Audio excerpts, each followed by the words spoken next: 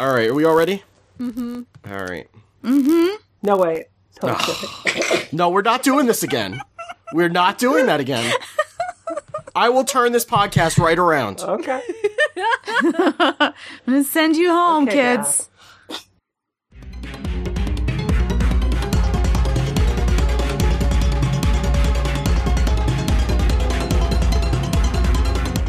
Hi there, and welcome to Isometric, a gaming podcast from a different perspective. I'm Steve Lubitz, and I am here, as always, with Head of Development at Giant Space Cap, Brianna Wu. How you doing, Bri?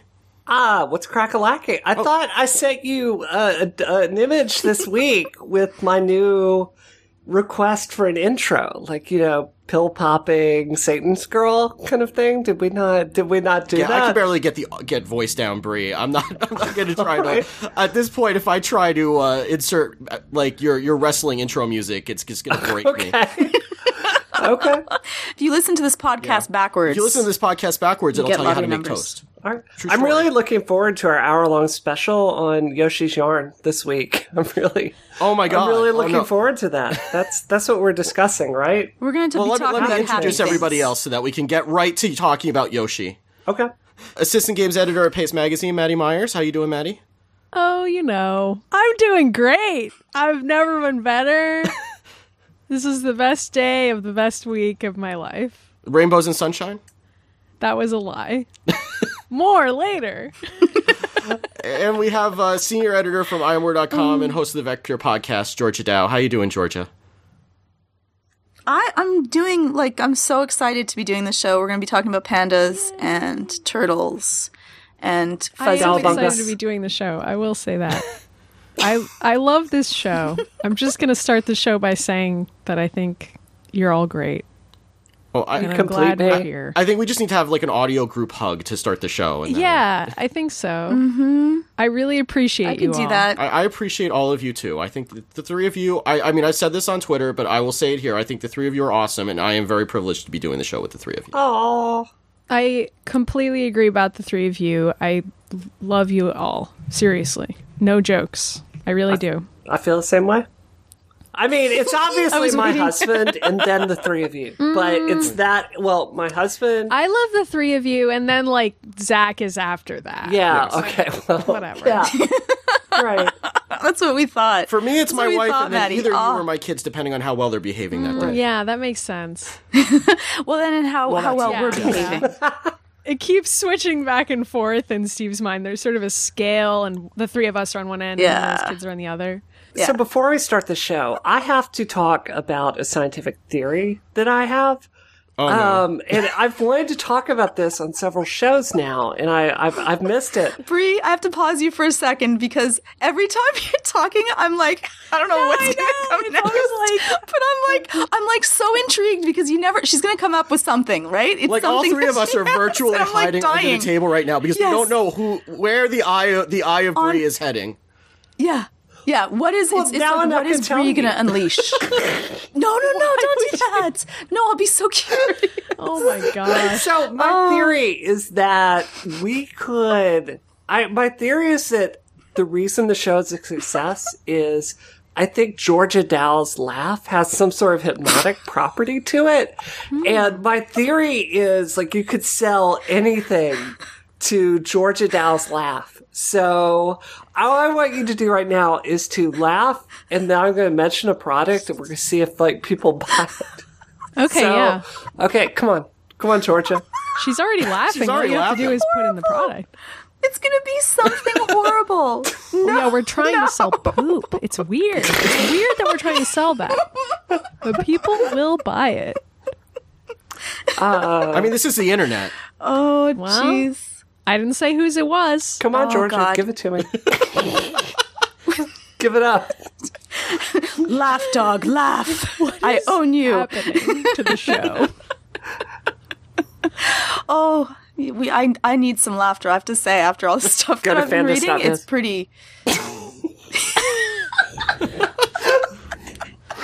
We should start putting fandas.biz into the show subliminally. Every time Georgia laughs, just think Fantas. Fantas.biz. It's funny because somebody actually did accuse me of putting like subliminal messages into the show this week. Are you They found out? Really? For what? Well, You already if I told you, that said- wouldn't be any fun. Well, but hypothetically, Okay, what did I'm they intrigued. think the subliminal message I don't even was? remember. Probably for Nintendo games, knowing me, but you know. Yeah, that's true. Yoshi's Yarn or whatever it is. F-Zero. It was F-Zero. We know What is it was the name of the F-Zero. Yoshi Yarn game? Because they can't call it Yoshi's Epic Yarn. Because I already played that game and it had Kirby in it. Yoshi's Woolly World, is that what it is? You know what? All right. I'll play it. But I Okay. already played Kirby's Epic Yarn. That's all I have to say. Before we get into what Bree did on her summer vacation. Yeah, Bree, tell us about video games and PAX. But before we talk about video games at PAX, we should talk about video games at Boston Fig. Oh yeah, we're all going to Boston Fig. Except Georgia. Except for Georgia. Well, Not invited. This is not a Canadian event. Persona non grata. Aw. maybe next year Georgia will get a scholarship to attend. Well, the problem is if Georgia went to Boston Fig, her laugh would be so entrancing that nobody would play any games. Right. You know, I was teased as merciless as a child is for my But laugh. it's just adorable. ridiculous. But okay, go on. Yeah, Fitness stop is. Well, anyway, I'm giving a talk at the Boston Festival of Indie Games. Bree, are you giving a talk there? I just thought it me? was a conflict of interest since I'm producing the okay. show to try to put on a talk. It's not really a conflict of interest so much as you being very busy. Hey, I'm going to produce this festival with a bunch of people and listen to me talk. You know, like, it's a little self-centered. So it's your time to shine, Maddie. Is it? I'm not the only person giving a talk, and I'm not the keynote. Yeah, but you're the only person that matters. Like, I shouldn't say that since I'm producing the show. Yeah, go but see you should Maddie. go see Maddie. Yeah. So Yeah, it's go see September Maddie. 13th in Boston at MIT. I hope the talk is good. I mean, I might just troll everybody. I mean, nobody knows what I'm going to say. I could say anything at this point. You've talked it up so much, it's like, really, I'm just mad with power. I think it should just be a Kirby retrospective. I hope why didn't I pitch that? I don't know. You see, you need to consult me before you do this stuff. It might be that. I honestly might just put Kirby references into every single slide. I might do that now. Anyway, so it's on September 13th. If you're listening to this now, if you're listening to this when it comes out, you still have a week. There should still be tickets available. All of us but Georgia will be there. I'm not doing any talking, but I'll be walking around. So you come say hi to us, and What will I you be will not wearing, be wearing Steve? the panda suit. But I will have Girl Scout cookies. Okay.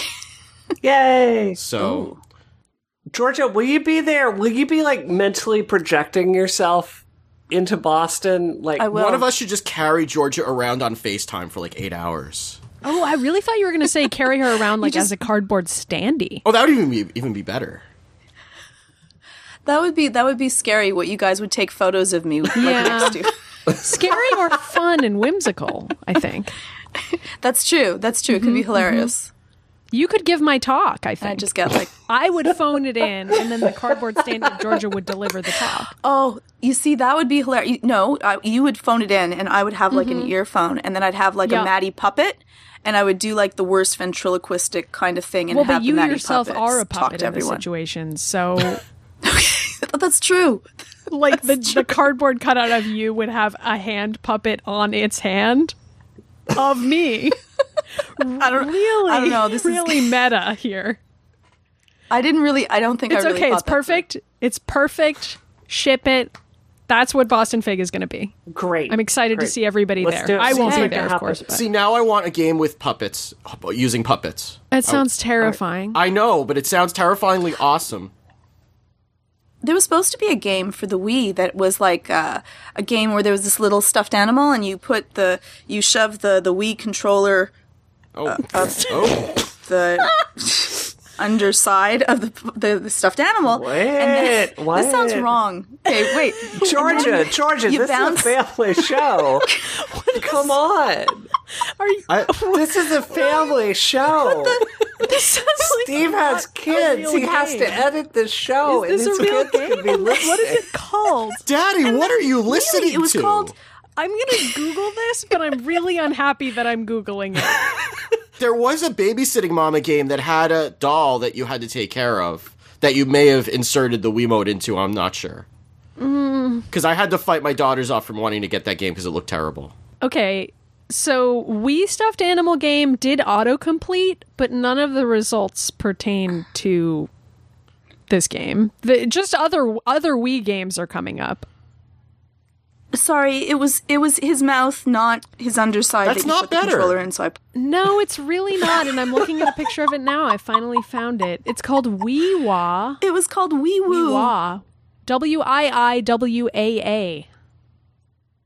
Oh, I have WEEWOO. Okay, well, I don't know. I'm looking at a post on Engadget from 2009, so this is a really old game, and it's great that we're visiting it now. So we'll expect George's review on the next episode. Okay. I actually wrote to them. I was like all excited. This looked adorable. Well, I'm putting the link in the chat if anybody wants to look at this terrifying There photo we go. of a stuffed animal with a Wiimote sticking out of its mouth. So, yeah. Oh my god, that's terrible. Yeah. It's terrible. It's terrible, and George has subjected all of us to it as payback Oh for my the show notes that we God. made her read. Oh my god! Oh my god! There was a time that I thought that Seaman for the Dreamcast was like the most terrifying thing ever, and now that's no longer the case. Hold on, I've got to change this to my avatar as we're doing the show. Hold on, you guys are going to stare at this. It is really From now impressive how on. rapidly Brianna Wu can go from seeing a photograph, being horrified by it, and then making it her avatar. Well, if she's going to be horrified, everybody's going to be horrified. I'm going to make this my Twitter avatar for while we're recording the show. Oh, that's Excellent. fantastic. Bree, tell us about PAX, speaking of horrifying avatars. Okay, right, because we should stay somewhat within the realm of the reality we're living in here. Why we start now? Right. It's the time like the president. I do want to tell people we're being like all jokey and stuff now. We are going to have a very serious adult discussion of Gamergate just later, but not right now. So, Let us enjoy our lives for a moment. right, shall we're we? having dessert first this week, then we're going to be miserable. So PAX, it was kind of crazy. I have to say, I like PAX East a lot better in terms of the show floor and the layout. Like, PAX Prime is really, really confusing. Like, you've got two buildings that are across the street from one another. It's on like 6 floors, and you have no idea how to get anywhere. And it's like you're going to this convention over here in this room. It's a really, really disordered, difficult to navigate convention. I mean, it's fun, but I really just think I personally find PAX East a lot more accessible personally. And a lot of it was a lot of the same vendors and booths and people that I actually knew from, PAX East because, I do that professionally and get to know people. So a lot of my mission there last week was more political for my company. Like, we're working to do the PC release of Revolution 60. So I was taking a lot of meetings, trying to find, a good publishing partner on Steam, things like that. I got to have lunch with a bunch of cool people like Nicole Tanner, formerly of IGN, now working at Pixelkin. So it was a whole lot of business and meetings, but I did get a chance to play a few games. So I was going to tell you guys about. Yeah, I was just going to ask you, like, how did you like the experience of, like, being not, like, chained to your booth for the entire weekend? I didn't like it. I felt purposeless. It's really weird to walk the show as a civilian. And, I was on assignment for Kotaku while I was there. So, I was interviewing people and talking to people, but it was still a very strange experience for me. Does that make sense? Yeah, I mean, that's how I Yeah. kind of felt last year when I was, I didn't have anybody else. I was just kind of solo. I was just kind of wandering around. And Oh, Yeah. And I mean, I've said even covering the event as a journalist, it's not an event that I think is compelling. Even when you're there as a journalist, covering it, constantly interviewing people, I really wish there were more going on. But I'm also used to cons where there are a lot of showy events that are cosplay oriented, because I go to a lot of cosplay cons, so I'm kind of spoiled by the pageantry of that. And in comparison, PAX doesn't have that much pageantry or sort of entertainment fun types of watch this sparkly thing happen. That's not Right. quite what PAX is. I mean, I did enjoy doing my panel, but I kind of have to agree with you, Maddie. I mean, the loot was cool. Like, I picked up some cool stuff, and You picked up some cool loot? Tell us a I little bit got of a loot. giant Pokemon, which I'm very happy wait, about. okay, this is So- very important. Oh Pokemon. my Which God. Pokemon? Name Who- that who? Pokemon. I don't know. Oh, come on. It's a fox. It looks like a fox. It's a pillow. You didn't know that there would be a Oh. question and answer period, The did you? Pokemon. I'll send you a picture. Please do. later. This is- Yeah. I'm sorry. Yeah. No, this is unacceptable because you knew You knew coming on the show you were going to tell me that you got a giant stuffed Pokemon, and you knew that this question was coming. Is it an Eevee? Brie, I sent you a picture of an Eevee in the... No, it's more fox-like. It's more fox-like than the fox Pokemon. Okay, Right. interesting. Okay. I don't know. I don't know either. I think we're just going to need to do a whole rendition of the Pokerap until we figure out which one it is. You know, there was a point in my life when I knew every word to the Pokerap. I'm just going to put that out there. Georgia, do you know what the poker rap is? Because I don't, and I'm judging both of them. I really don't. Okay, I so- just want to say that. I was waiting for someone. I can beatbox while you At the guys end of rap. every episode of the original Pokemon anime series, they did a rap where they went through, 25 Pokemon in every episode, and they had them all rhyming and then showed their picture. Well, I'm thinking of one of several official Pokemon soundtrack CDs that had all 150 Pokemon listed in the official 3-minute Poke Rap. Well, it was segmented out in the episode, so they okay, would yeah, cut yeah, it yeah. up. They would do it in segments. There were different verses, and they would do one verse at the end of every episode, but you could string all the verses together for the full 3-minute Pokemon. Yeah. They also did a segment called Name That Pokemon, which I just quoted to Brie, and which she didn't get because she didn't watch the show. Right. Because I'm the youngest person on this Right. show. Well, so that's what I was did about watch to the say. show. You can watch it, but Steve, you're about my age. So, what's okay. your, yeah. Steve was in high school when this show was No, on. actually, this was my junior year of college, and in my dorm, this was appointment viewing every afternoon at 3:30. Oh, because it was ironic. So you were watching it to make fun of it? It was ironic, except it became not quite so ironic. Right, because the show's actually pretty funny. Yes. So yeah, I can see how that would work because you were old enough that it was okay to watch something silly again. But when Right. you're in high school, you can't do it. Right.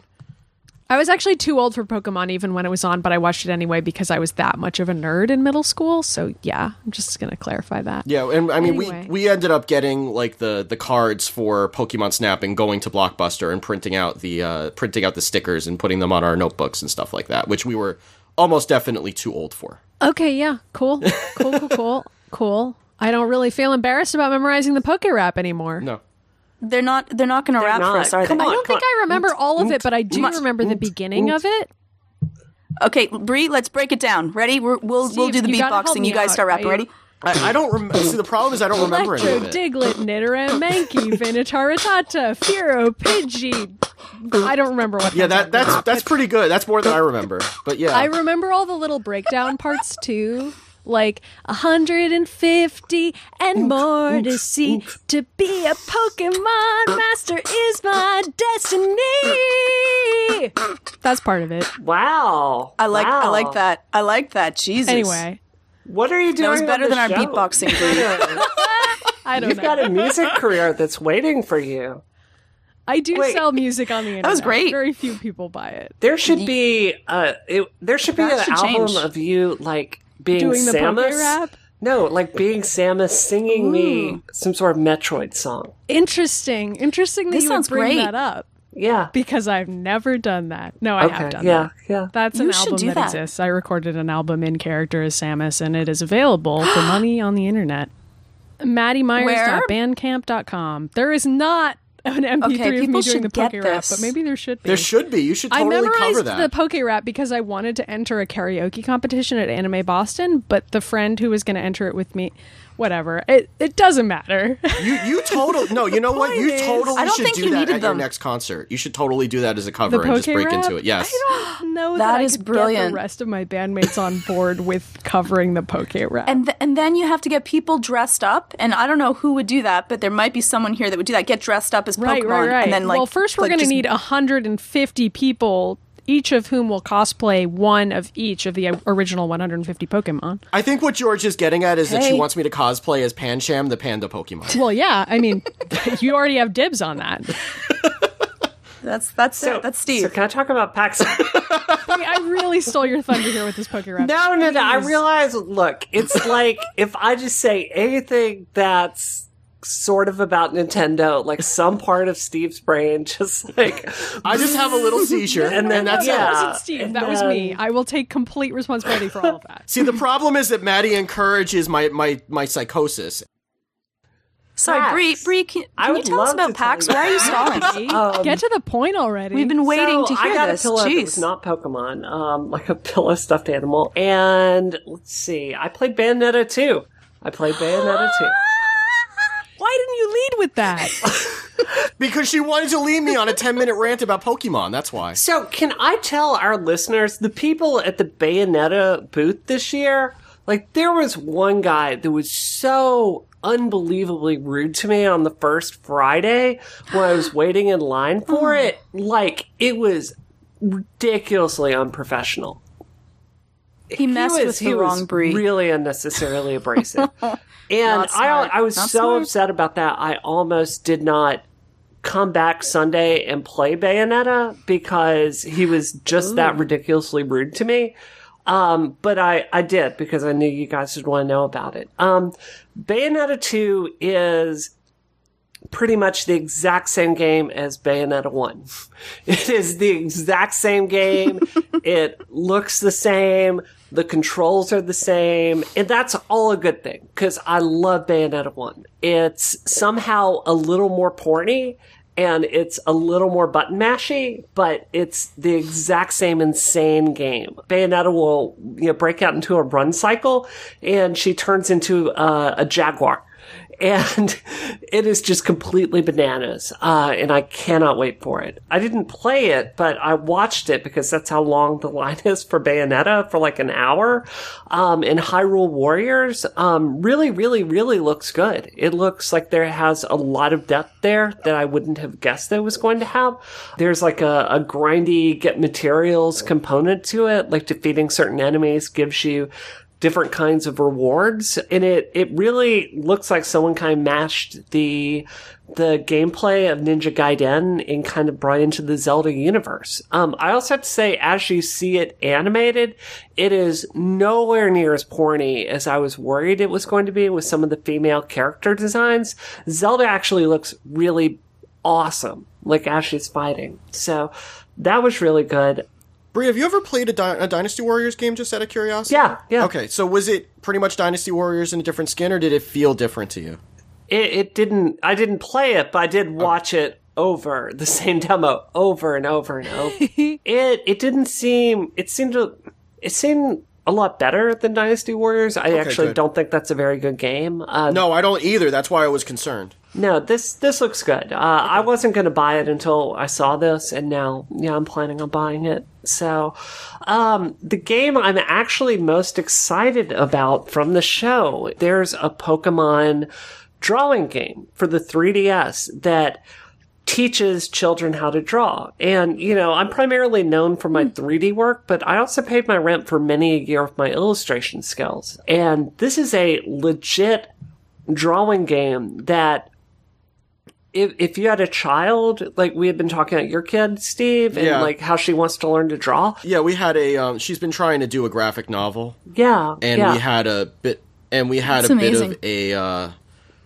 of a freak out. The other night I was texting Brie in a panic for art books because she was trying to draw and it was not coming out the way that she was expecting it to. And I don't know if it was just that she had a rough day or if it's, kind of part of her being on the autism spectrum or what, but she just completely broke down in tears, and I was like madly texting her, like, can you please give me some art books so at least I can give her something that she can work with? So we were able to just like look at the preview on Amazon, but I guess it's a good book what I showed you, by the way. So we even just got the preview and she was off to the races, so that was awesome.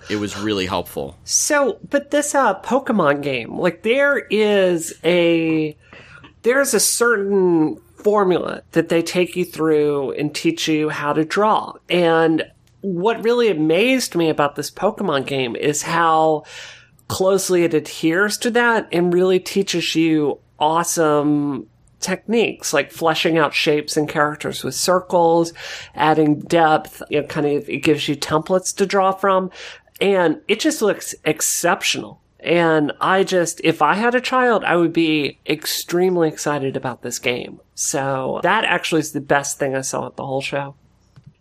Yeah, I guess my only problem is that my oldest daughter, who's the one who's learning how to draw, is, for some reason, and I haven't disowned her yet, but she has no interest in Pokemon whatsoever. Okay. So I mean, I don't even particularly like Pokemon, though I am close to finishing Pokemon X, and I was very interested in it just because it looked like a technically good way to learn how to draw. So, I don't know. It impressed me. Overall, PAX, it was mostly just hanging out with friends, to be honest with you. I had a good time. Glad I went. My panel, the F word being feminism, was awesome. It was completely awesome. That sounds great. Did you watch the video of me where I shot down Mr. Carrot at my AltConf talk? So you saw that? The YouTube video heard around the world, yes. Yeah, so I give this talk that was like 9 ways to stop hurting and start helping women in tech that went crazy viral. And the first guy that stands up is like, you've given us a lot of stick and no carrot. Like, what's up with that? Or don't you think that's a bad message? And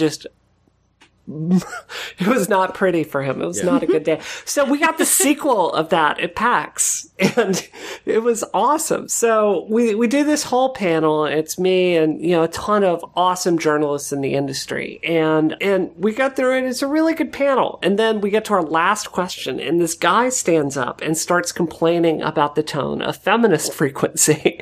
And he's like, I just don't understand why she can't be more positive. And Alexa from Polygon, she just kind of leans over to me and she whispers, "Do you want to get this?"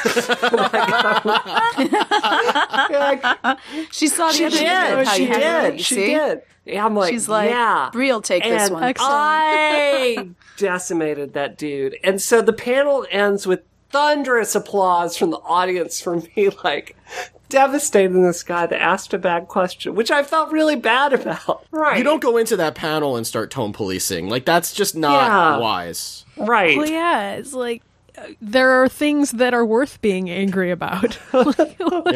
I'm sure you're amazing.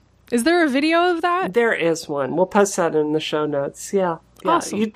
You want to watch the end of it, especially, though. So, Yes. We should probably take a break and thank Squarespace for sponsoring this episode of Isometric. I love Squarespace. Squarespace is, as you know, is the all-in-one platform that makes it fast and easy to create your own professional website, portfolio, or online store. For a free trial and 10% off, go to squarespace.com and use the offer code Isometric.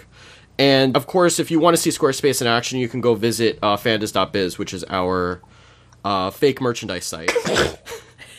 It's not Fake merchandise. Well, I guess the merchandise is real. What? Excuse me, What? it's a real website made with Squarespace. Made with the masterpiece made by Georgia Dow that will be inevitably in the Museum of Modern Art. Hello? We sell artwork. Artwork The created artwork. by... That's, yes, loosely termed Well, artwork. no, it's artwork. It's art. I mean, I am a professional critic, and it's art. I don't criticize art, but it's fine. Or at least I don't criticize physical art. I criticize digital art. Georgia, I have a request for fandas.biz, which is, on our site made by Squarespace. So what I need for you to do is, this whole pandas thing was your idea, not mine. You started this. So somebody tweeted at me this week how they like the fandas. They like pandas and they like your hand turkey. And they've turned this idea into the handa. I saw that. Which is, it's drawing a panda on your hand and then holding out your pinky finger and your index finger so it's the ears, and then you draw a panda face on your hand. So I have homework for you. I need you to draw your very own handa so I could take a picture and put it up on our site for people to buy with dollars. And Georgia, please don't injure yourself in the process. Please don't. If you injure yourself, if you have to suffer for art, it's okay. Okay, Pandas I'll for do it. You know I will. Squarespace site. This will be so bad. I'm actually, the funniest part for you is when you're telling that story, I'm like holding my hand up and I'm thinking, how is this even gonna There's photos on like, Twitter of what it looks don't like. It know. looks Yeah. adorable. You can draw a panda on your hand, people. So it's like if we can make, I make a lot of money off the site. It's ridiculous. Because we're actually selling this stuff for some reason. Yeah.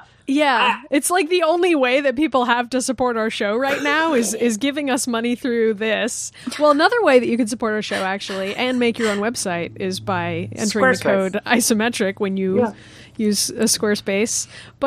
But you could also give us money for our Squarespace site on which we sell art. But if we can do this with, nonsense, imagine what you could be doing. Yeah, you could be making it rich. If we were sponsoring you, like, look at what we. I mean, Maddie, you just redesigned your band's website on Squarespace too, right? I mentioned my personal solo Bandcamp, but I'm also in a band called the Robot Knights. And if you go to robotknights.com, that's Knights with a K, you can see that I, a person who does not really know how to make a website, have made a website for my band, and it doesn't look that bad. You're in 2 bands? I'm in one band. I'm in one band, and I also record music individually that my band thinks is weird because it's about video games. But they agreed to be in a band called the Robot Knights, so they're nerds.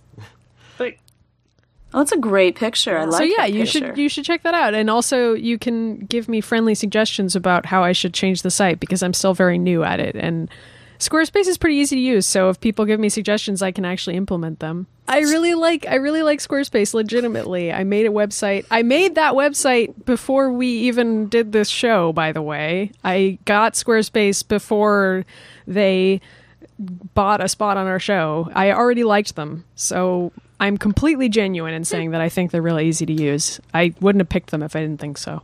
So plans start at $8 a month, and if you sign up for a year, you get a free domain name. There's 24/7 support through live chat and email in New York, Dublin, and Portland. Every site comes with responsive design. You design your site just through dragging and dropping, or you can go into the code if you want to, but you don't have to. Every site comes with an online store. You can start a trial with no credit card required and start building your website today. So when you do decide to sign up for Squarespace, make sure to use the offer code isometric to get 10% off your first purchase. And thank you very much to Squarespace for their support of Isometric. A better web starts with your website. Yay! Yay! All right, so let's get to the happy stuff. No. Do we have to? I'm hoping to stall Georgia, for as long as possible. 4 hours of scholarship for nothing? I feel like we should make Georgia summarize this because she's the least involved. Yeah, Just kidding, Georgia, no one's involved.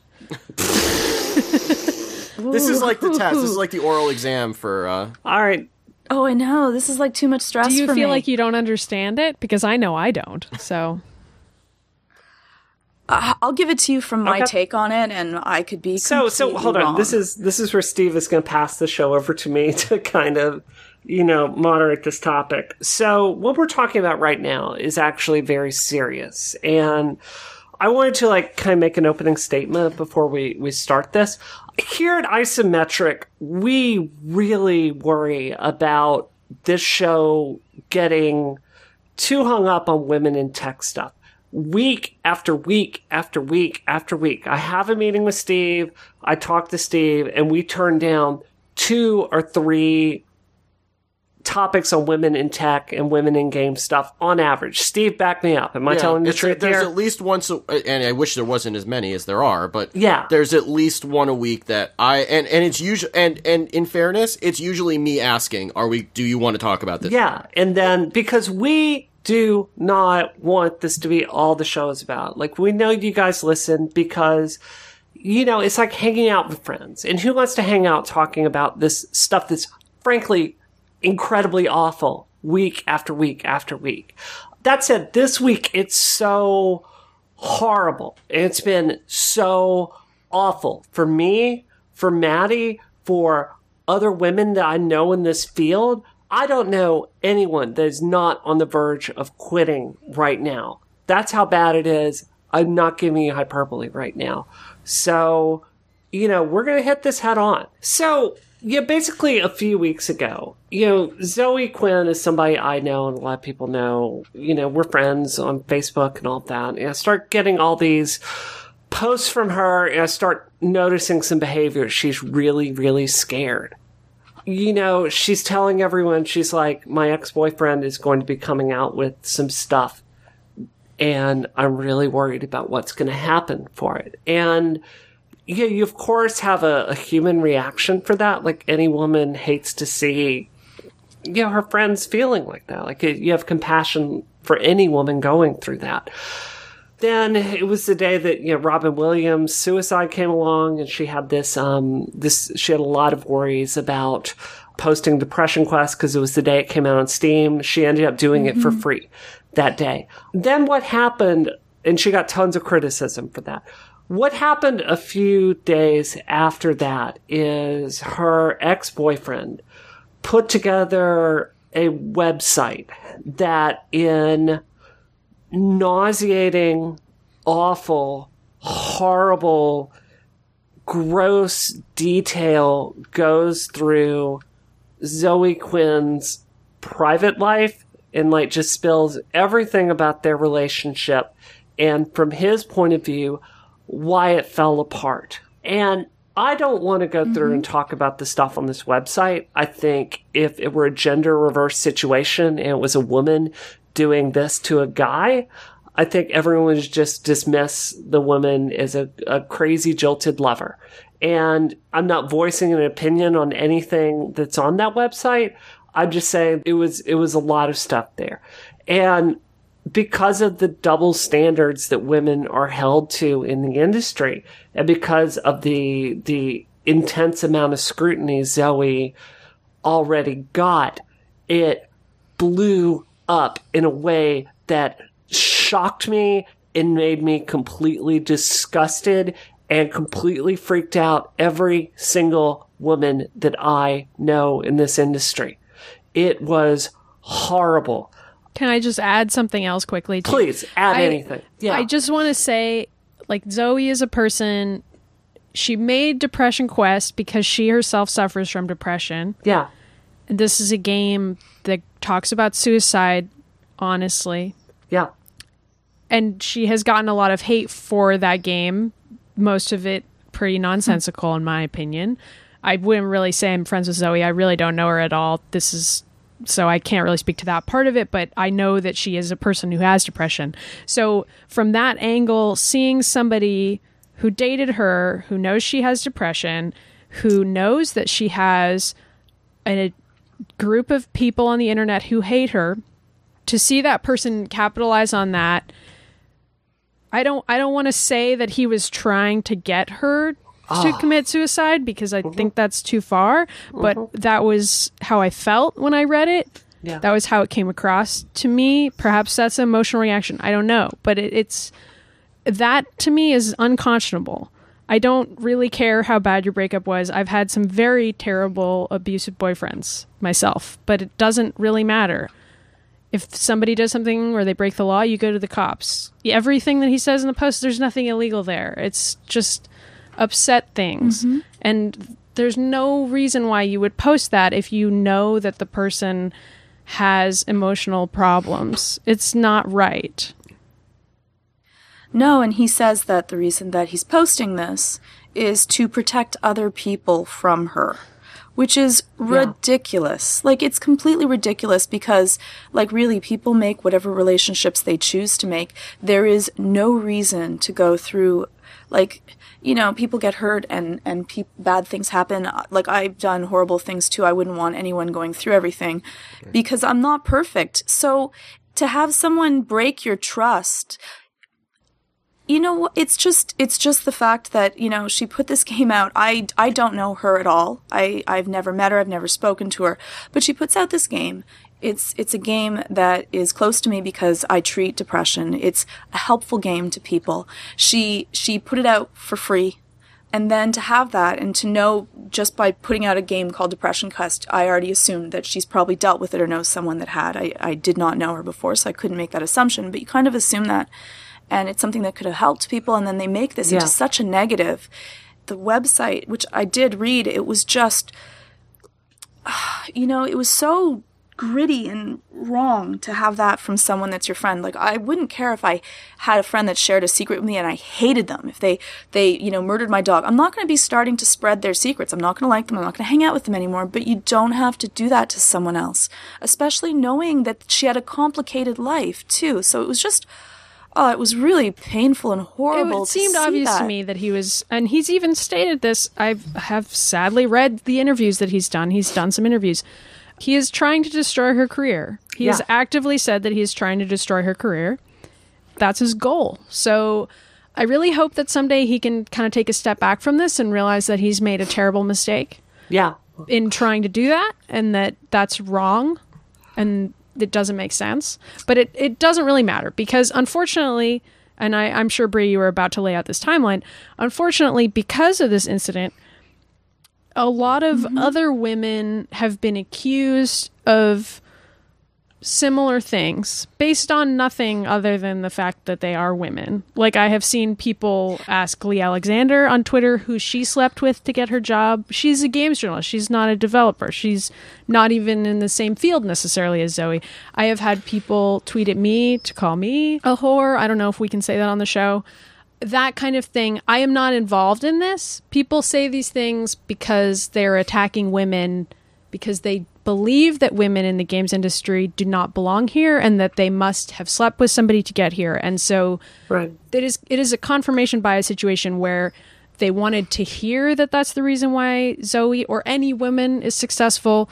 So as soon as they get even an accusation of that, they believe it, and then they take it to the next level and start attacking other women. We're going to get to all that too. Yeah. Right now, I'm just trying to lay out the timeline.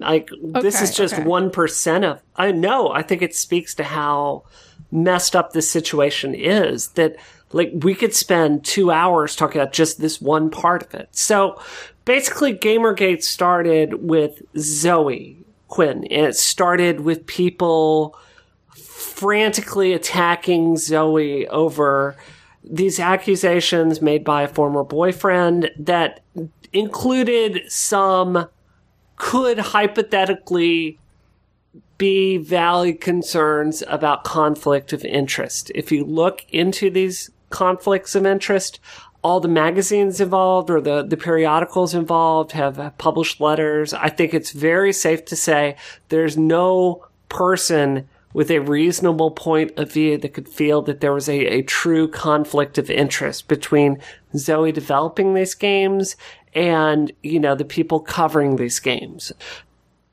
Can I say something to that, Brie? Even if there was, and even if she used her feminine wiles to get a review in, it's up to the journalist to say, someone offers me money, and it's not their fault for trying to offer. It would be me as a journalist, my integrity to say yes or no, and can I do this, and what disclaimers I would have to put to the post to it. And yet it seemed like the backlash was against her, which seems to me to be a twisted point of view in this That's always conflict. what's not set right with me either, is that if you have a problem with the publication, talk to the publication. Yeah. I mean, it took people a while. They did eventually decide that they were going to attack games journalism, which I'm sure is the part in the timeline that Brie's about to get to.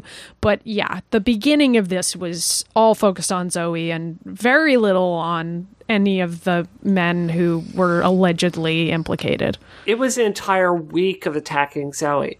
It was a week of people tagging me nude photos of Zoe. It was a week of people saying the most crude, horrible stuff about Zoe. It was the kind of harassment you would not wish on your worst enemy towards Zoe. It was 4chan blowing up and making an organized effort to hack Zoe. She has had her Skype hacked.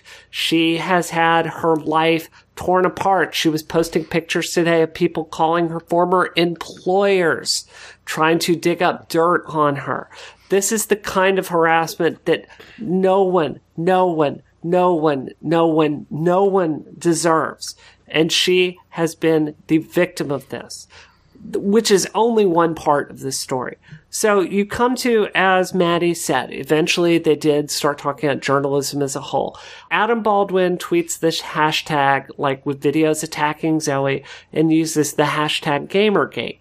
Since the entire time I was at PAX, you've seen legions of extremely angry people using this Gamergate hashtag to attack Zoe and countless other women in the industry.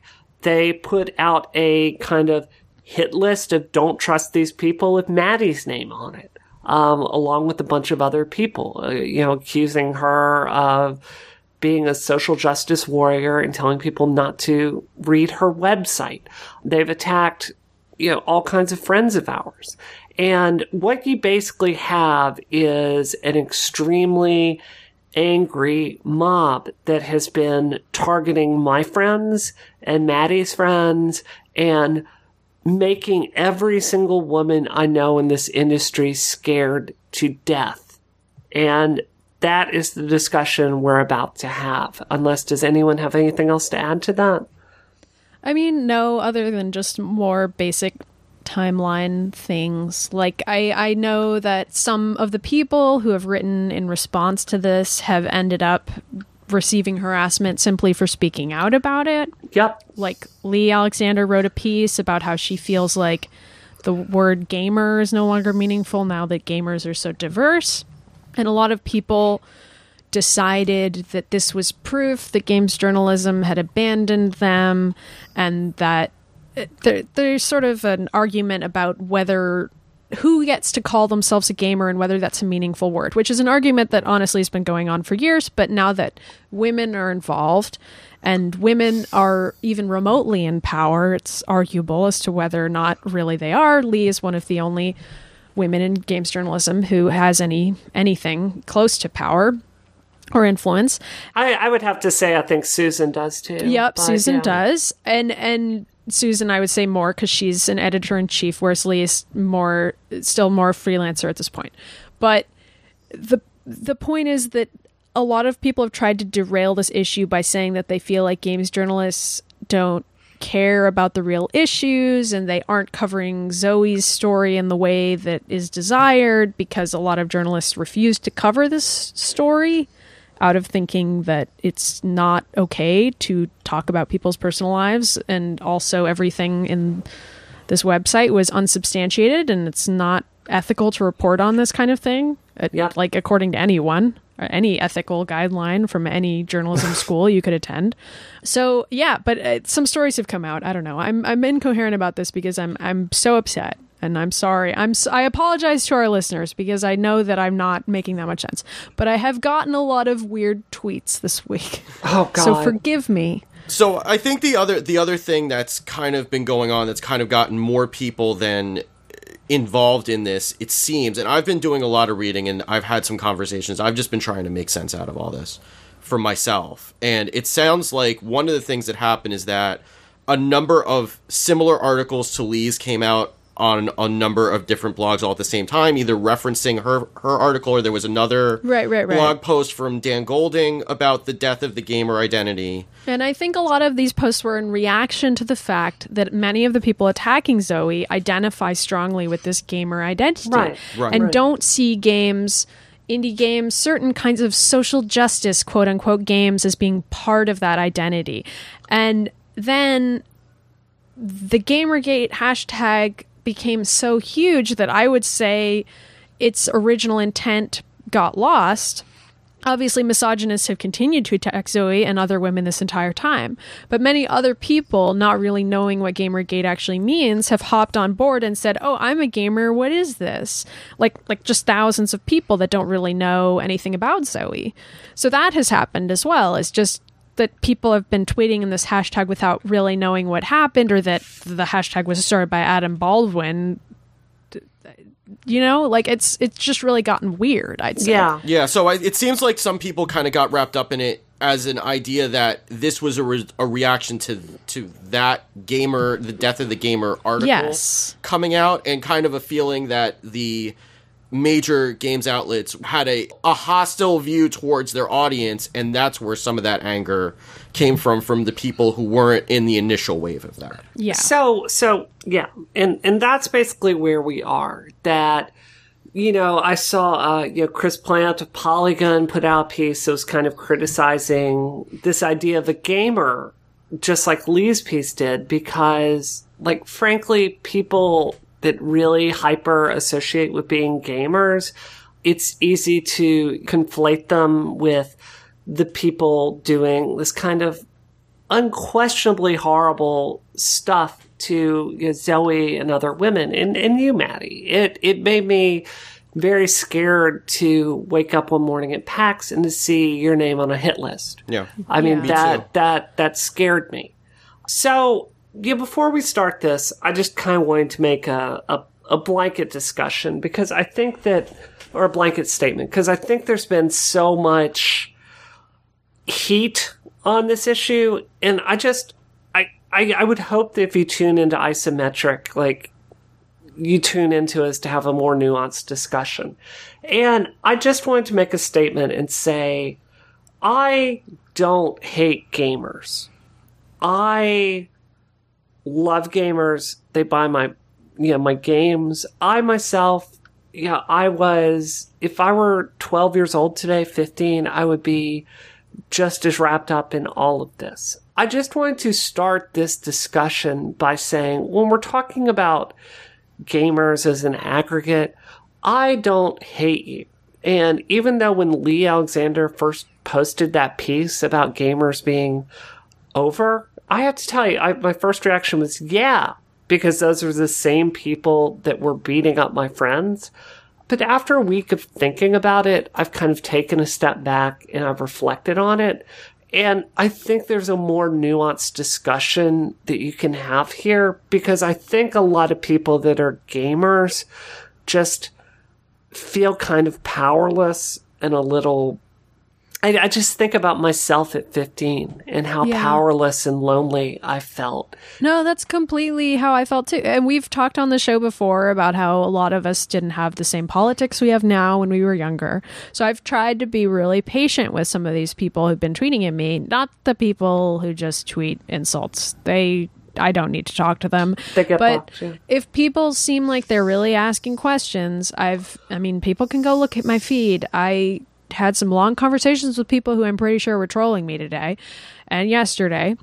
And I did it because I really do think that a lot of people on this Gamergate hashtag do not know about Zoe, or if they do know, they've really got the wrong idea and they don't really know anything about games journalism. But I know a lot about it. And I know about these policies. I know about journalism. So the least I can do is try to explain to these people how these things really work, what ethical violations would entail, admit that ethical violations have happened in the past in games journalism, and I have spoken out about them before. So in some ways, I'm pretty well equipped to talk about this, because anybody who's followed me on Twitter for more than a year knows that I complain about games journalism all the time. And we've had conversations about that on this show, too. Yeah, I welcome critique of it. I went on Justice Points relatively recently and did a whole episode just about games journalism. And if people want to know more about what I think about it, I recommend that episode. But I think that the alleged concerns of Gamergate with regard to Zoe are not based in reality. Yeah. And that they don't make any sense, and that they're mostly based in a desire to make fun of women. Yeah. And I mean, some other things have happened sort of in that vein. Like some people decided to obsessively research some of Patricia Hernandez's articles at Kotaku and discover that she knows Christine Love and Anthropy in person, and that she lived with them for a time. Those are two game developers. All of these people are women. And they decided that that was a conspiracy. Now, there have been many instances that I know about of men in the games industry living together, knowing each other, hiring each other. Men have been doing this for decades in the tech industry, in the games industry, in every male-dominated industry. That just happens all the time. If we could uncover every instance of that, you would see corruption everywhere. But people only obsessively research Patricia because she is a woman, and anybody who's followed Patricia Hernandez's career already knows that, much like Zoe, she has suffered a lot of harassment simply for being one of the only women at Kotaku who writes about feminism. I mean, just that trajectory, like seeing people go to Patricia next and say, okay, we're going to figure out what Patricia has done wrong. And then Kotaku responded by saying, okay, we're going to really crack down on our policies because of everyone's critique of Patricia. I was unhappy about that, because I feel like, first of all, if we were going to have a discussion about crowdfunding, we probably should have had it like a year ago or whenever Kickstarter started becoming a thing. And the fact that we're having it now, because misogynists are attacking women and only women as opposed to any number of men who've funded things. It's just madness. But anyway, Brie, go ahead. I can't help but be overwhelmed by what feels like hypocrisy for me. I'm not going to name names, but I do know people in the games industry that are reasonably high up.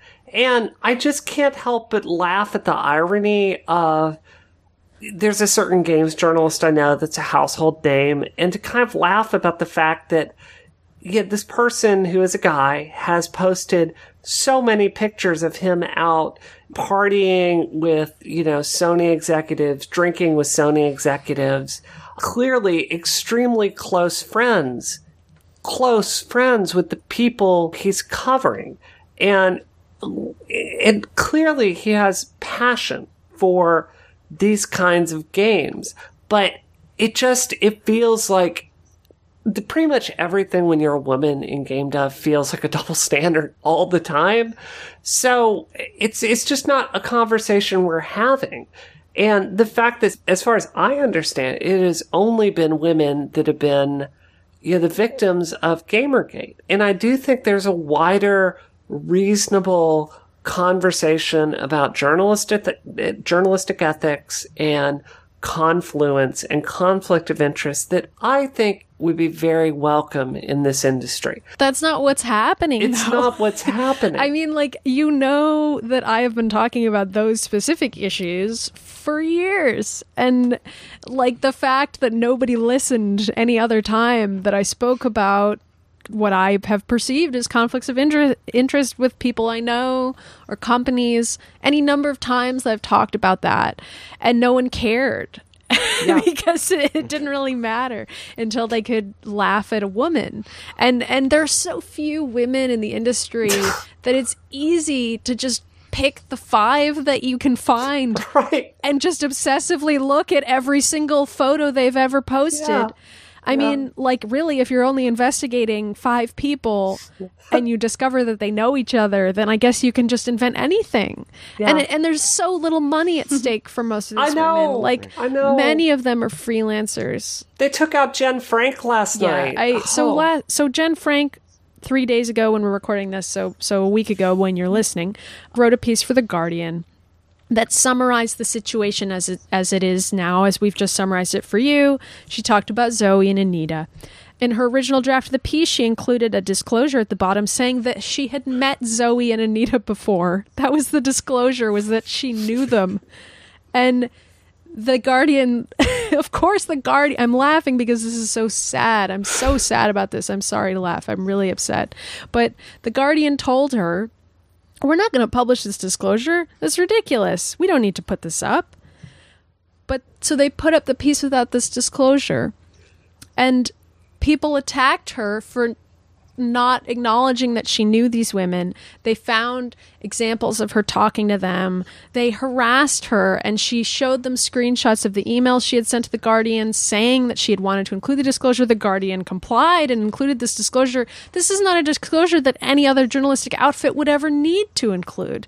The idea that if a journalist is covering a story and they know the people, that they've met them before, that's absurd. Of course, that's reasonable. It doesn't make any sense to have to disclose such a thing. And the idea that Jen would be harassed over this, Jen has been writing about games for a decade, and she decided to stop writing about games last night. She tweeted that she would not do it anymore because the harassment that she received from this has been so severe, and she has been considering stopping for a while because she's had a lot of trouble getting contracts working for games outlets, which is an experience that I really understand because it's very hard to do that, especially if you're a woman. I know people don't believe that. They think women are taking over games journalism, but actually no, we're still a minority. It's still very hard to get hired.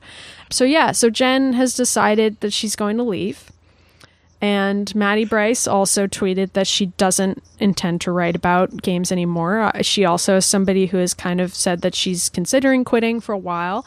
And a lot of women just don't see why they would continue to write about games if this is the absurd, unreachable standard to which they're being held. And I'm just to see my male journalist colleagues laughing about this and just jovially joking with one another about supposed corruption with one another, it's not funny to me because I know women who are quitting because they are worried that somebody will hunt them down and kill them or assault them. Yeah. And they want to have families. They want to have lives. They're quitting because of that.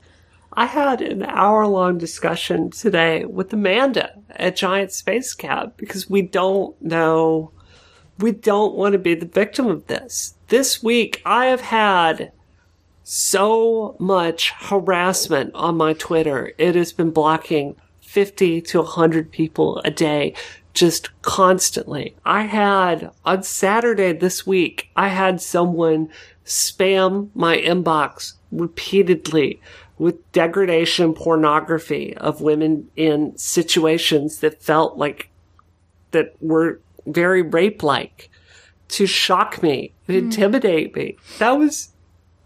It was a lot of that. And I'm at PAX. I'm trying to have a good time.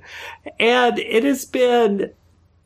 I have gotten stuff this week that scared the frack out of me to the point that I'm having conversations with my husband about what do we do if someone comes to our house? And I don't know a single woman in the industry that is not terrified right now of being the target of this stuff.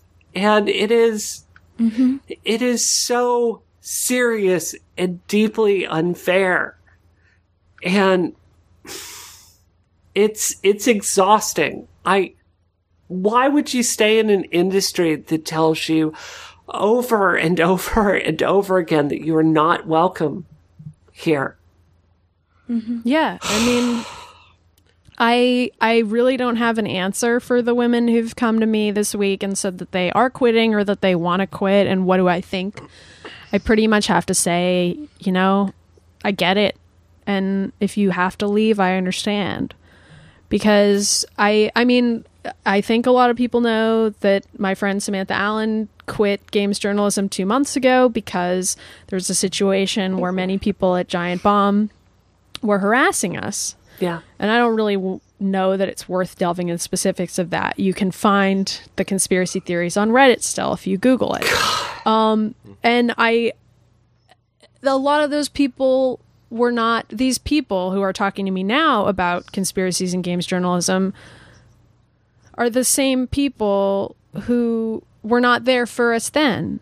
Yeah. When a journalistic outlet was just sort of allowing their community to do this. I mean, it's a situation where I have no sympathy at this point. I already know I'm doing the work. So that's basically the kind of tweets I've been sending is I already work in games journalism. I'm already solving these problems on a daily basis. I'm already doing my job. Yeah. So you can try to tell me that there's some huge conspiracy of corruption, but I already know there isn't. At least not on my end. I'm already doing the best I can. So, Steve, Georgia, you guys haven't really had your say yet. Yeah, I do want to say we're gonna go through some of their arguments in the interest of being fair, and kind of take them apart. But I just wanted to give you guys a chance to speak. I mean, I had some conversations today, and first of all, I can't even make sense out of half the stuff that's going on. It's really, I've tried. I really do. I like to think of myself as a reasonably intelligent person, and I'm trying to make sense out of what's going on. There's a couple things that I've kind of gone through this thought process. First of all, I had some conversations today.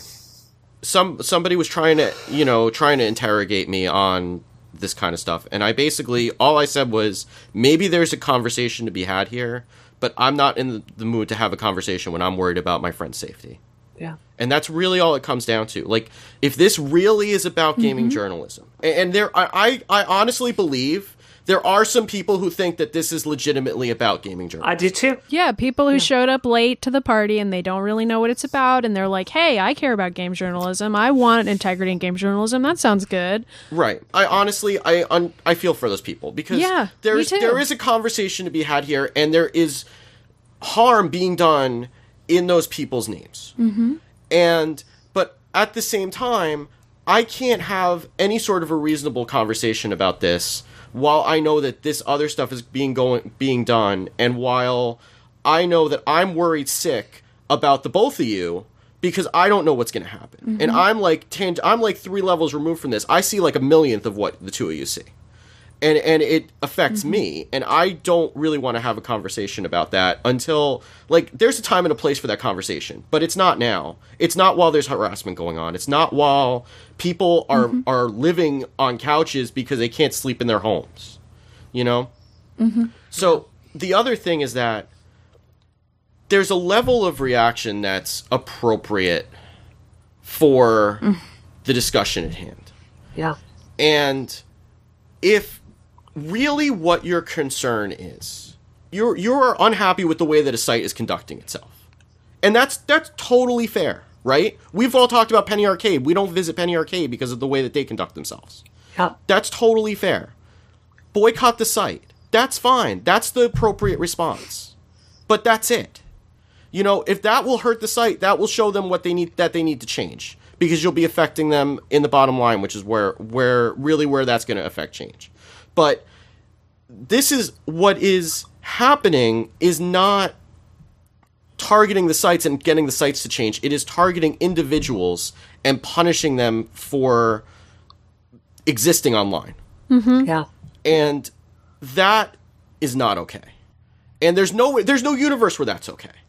So I think that it's hard. That's why it's hard to have a rational discussion about this, because well, it's not born of rationality. The entire premise of the debate is not rational, so it's useless to pretend that we can have a rational discussion because of it. I think. But even the parts of it that you could sit down on a normal day and have a conversation about, right?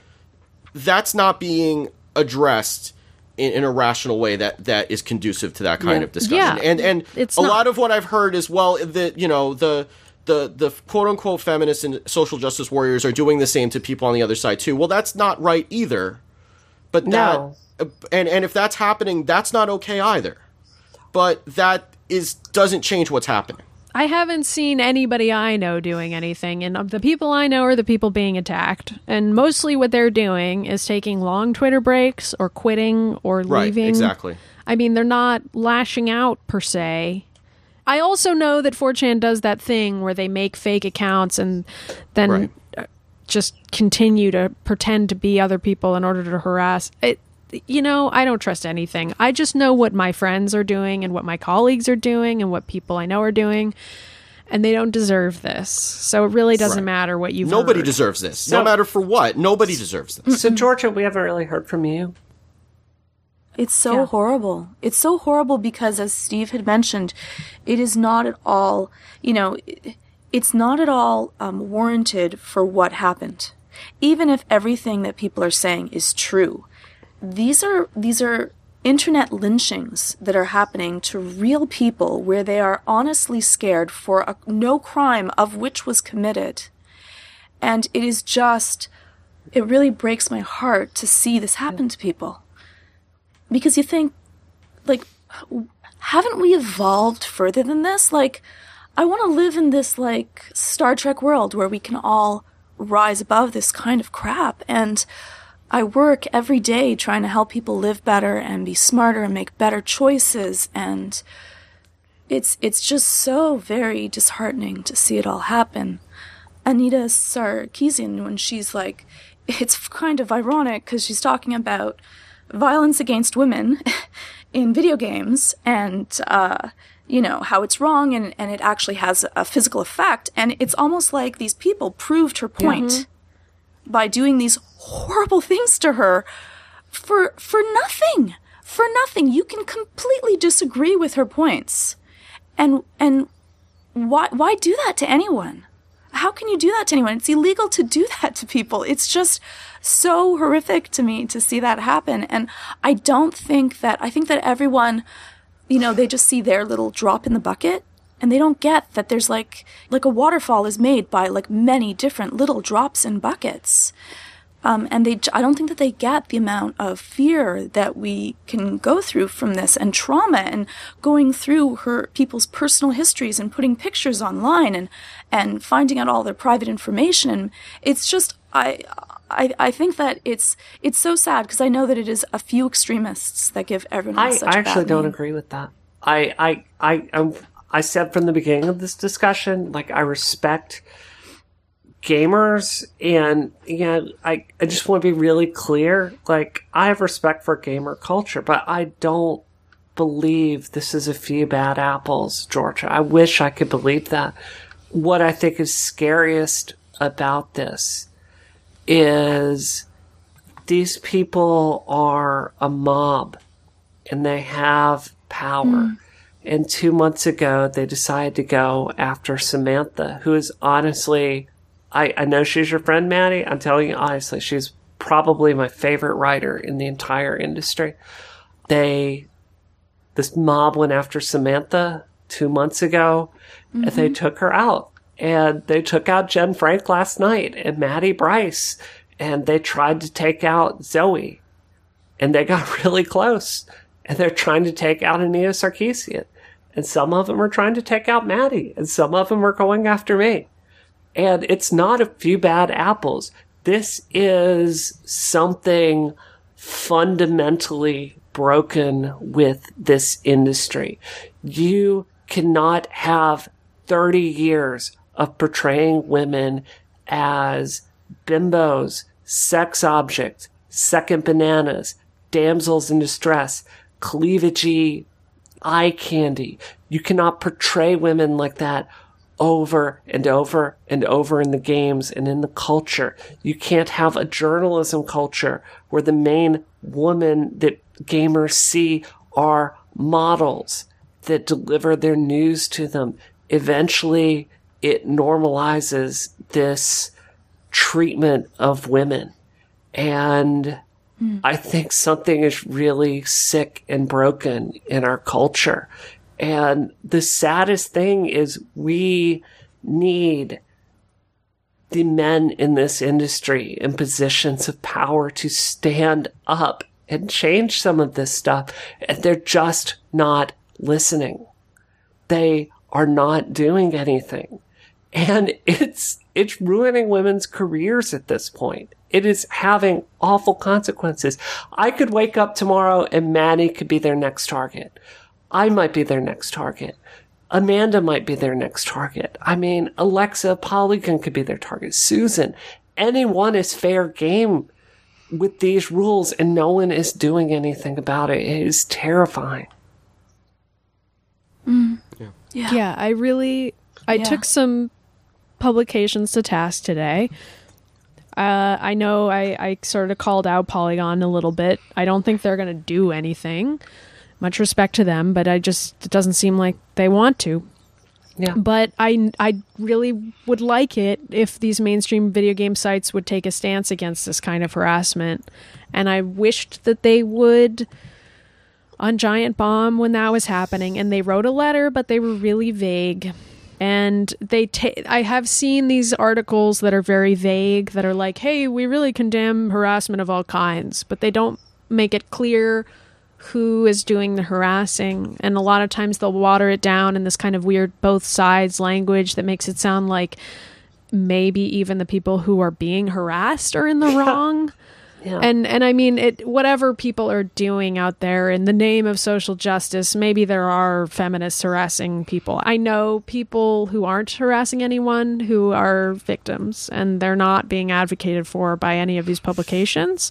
And these publications just kind of want this to go away. And these harassment campaigns keep happening to women in the industry. Like, I mean, a lot of people were referring to this thing that happened to Jade Raymond, who worked on Assassin's Creed.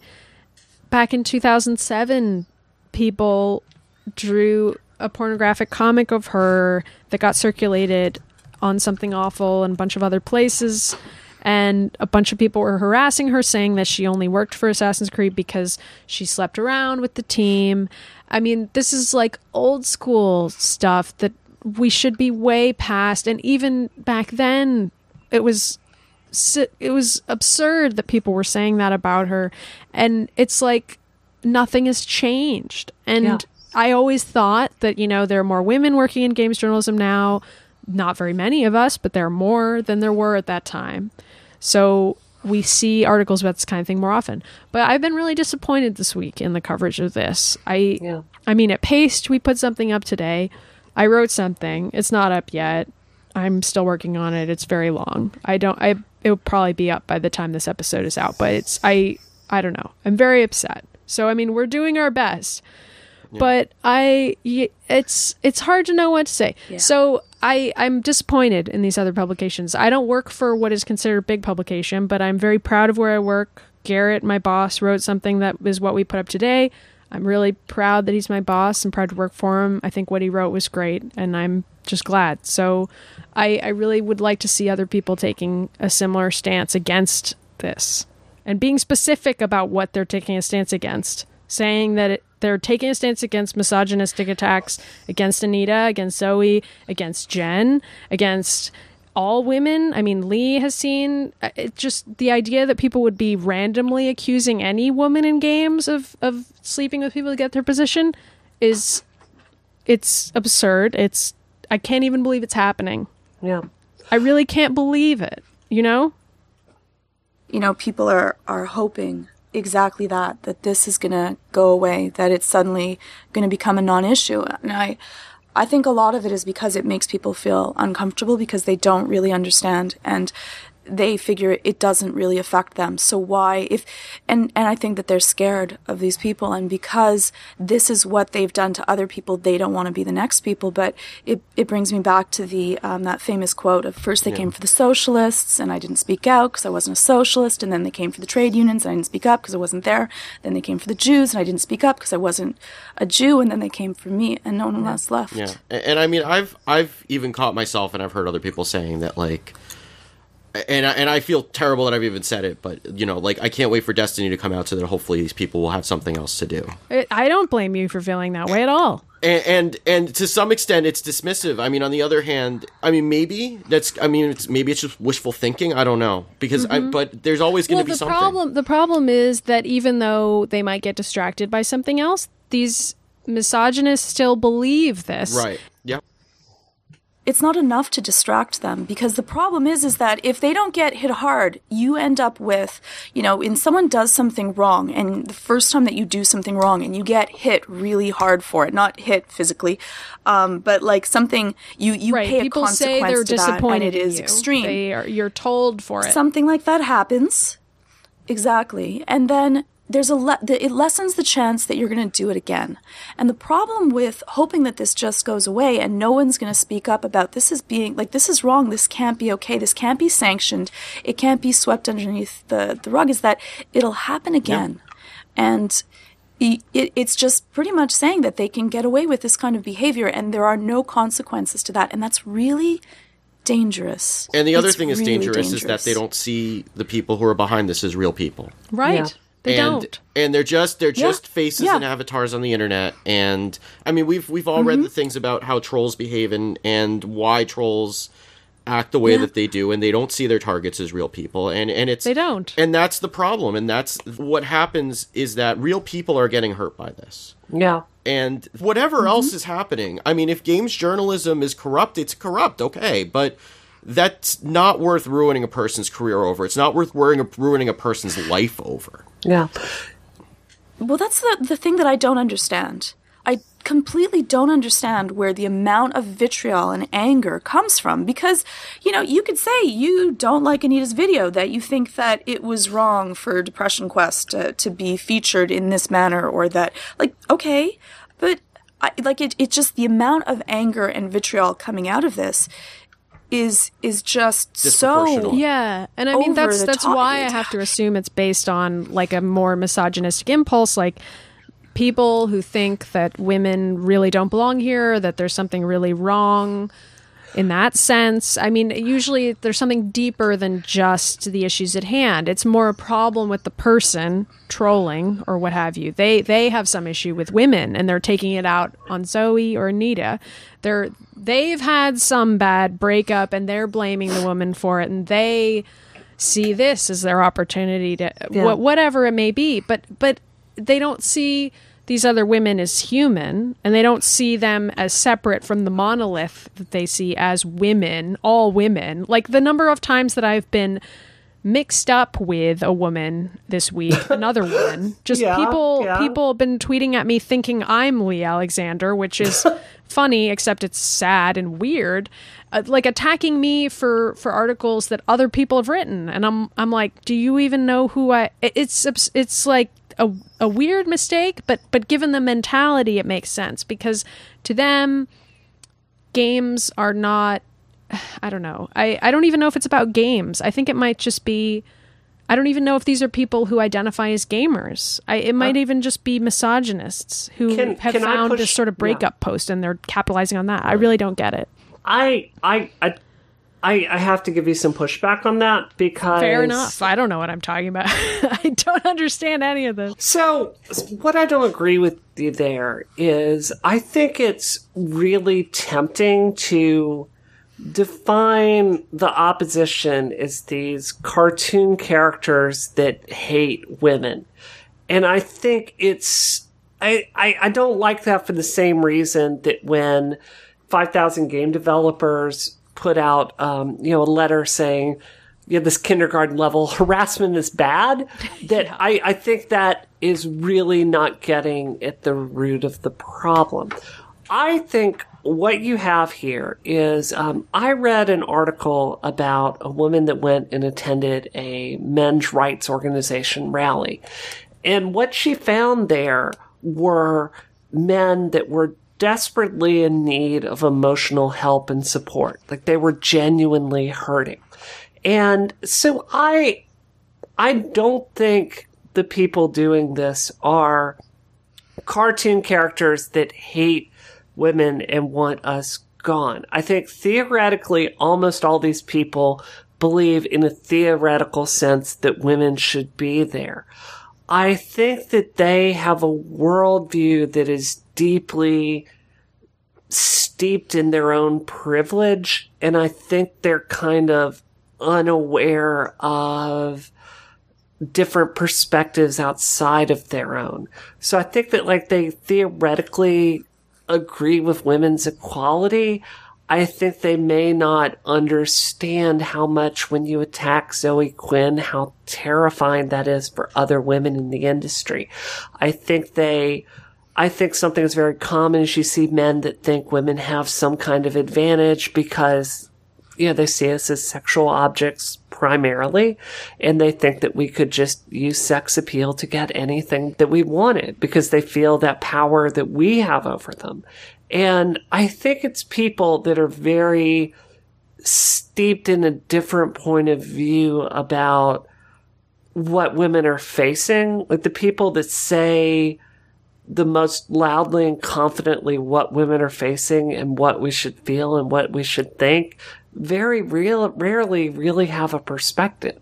So I guess it's not even that I think they're bad people. I just think that I think that a lot of these people are hurting and they're angry, and I think they don't understand the consequences of their anger. I mean, do you guys agree with that? Yeah, do you absolutely. not? No, I mean, that makes a lot of sense to me, but in some ways it's even more overwhelming because I don't know how to help those people. Yeah. And it's part of why I try to be patient when I talk to people because I think, this is just a guy who's grown up probably in the States, probably with the United States' weird ideas about masculinity, which means he doesn't have that many friends because men don't often make friends in our country, and he doesn't think it's okay to have feelings. Yeah. I mean, those are things we've talked about on our depression episode. We talked about that, and it's like a real problem. So I try to be compassionate about that, but it only goes so far. I mean, if a person isn't treating me like a human being, I can't convince them that I am one, Yeah. So what, I don't know. I don't know what to do about that. I don't either. I want to go through some of the arguments that I've heard this week and just kind of address them to be, as fair as we can, which I think, if you're looking for an objective overview of this isn't your show, but I would like to give it our best. If you're still here. So some of the things that the Gamergate people are saying is, they've said, it's not about misogyny. A lot of them are saying it's not about gender at all. They're kind of very resentful that they're being portrayed this way. And they think that it's kind of unfair that anyone this kind of anti-Gamergate is kind of portraying the people in it as generally being sexist. I think that there's probably a lot of men that don't really understand the issues, that, thought it was about having their favorite video games wanting to be censored and got just angry about that and really didn't understand all of the other things that are happening. Unfortunately, because there isn't a lot of really, well, I've read now a lot more coverage that kind of, goes through everything, but I don't think that most people would be able to stomach going through that much. And so I think that there are some people that are, they're not bad people and they didn't feel this way and they didn't say anything horrible and they say, well, I'm a gamer, so then this is counting for me and this offends me, which is fair because they didn't do that. So I think that, yeah, you end up sometimes becoming like a mass, right? Like you go online and you're like, well, I'm a gamer, so I must be part of this. I'm a male white gamer, so I must be clumped into this group, which is not always the case. So in that part, yeah, if you're someone that's trying to send hateful, horrible things and drive someone and destroy them, that's a different story, of course. Not okay. I'm just saying it straight. Not okay. Don't do that. I could say as someone that's on the other side of it, I could tell you the reality of Gamergate, if you are a woman in the industry, has been an avalanche of harassment that I've never seen before. I can't speak to any one person's intentions.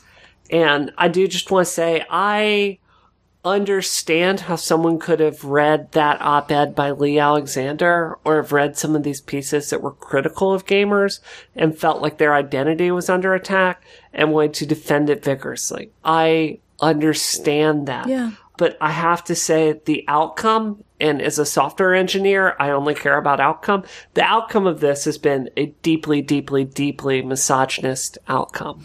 I was catching up on my Twitter feed this morning. I think she's taken it down now, but Jen Frank had posted a Vine of her mentions, and it looked like a roulette wheel. Yep. It was, I've never seen anything like it, and just going so fast that you can't even read it. And I've just never seen anything like it. I can't imagine what it would be like to be on the receiving end of that. That's not far from my timeline. Yeah, same. I mean, my mentions today, I'm sure I missed some stuff because there was just too much. And I apologized at some point in the middle of the day. I just was like, listen, I don't know. I can't keep up, so I'm just going to keep refreshing. Sorry, can't respond. Yeah, that's been mine as well. So I'd like to cover just a few more of the counter arguments here. Another thing people are saying is that everyone in the industry receives death threats and harassment.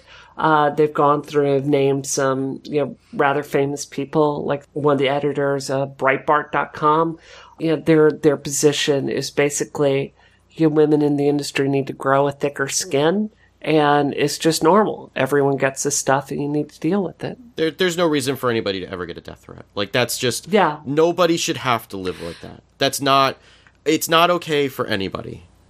Well, yeah, but, also you can just do some basic counting. I mean, you can look at what kind of mentions Anita is getting, and then you can look at what kind of mentions, I don't know, Jason Schreier is getting, and just kind of compare and contrast. I mean, it's just basic math. Yeah, but it's also just basic human decency. Like, two wrongs don't make a right. Oh, well, yeah. I mean, if guys get 10 death threats and women get 30, then they're all still death threats and none of them should exist. So, the end. Yeah, Steve, I hope I'm not putting words in your mouth, but I don't know about you, but I was in San Francisco recently. I'm walking down the street and I'm getting catcalled by 5 guys.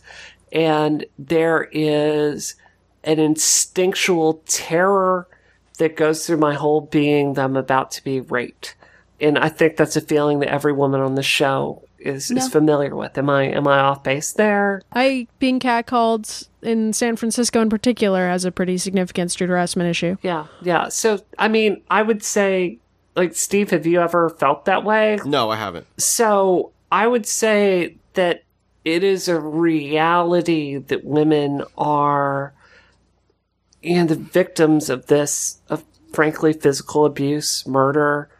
Yeah. I think we get very scared by this stuff because it's an evolutionary defense mechanism. And it's more likely to come true for a woman. That's the other thing, too. Right.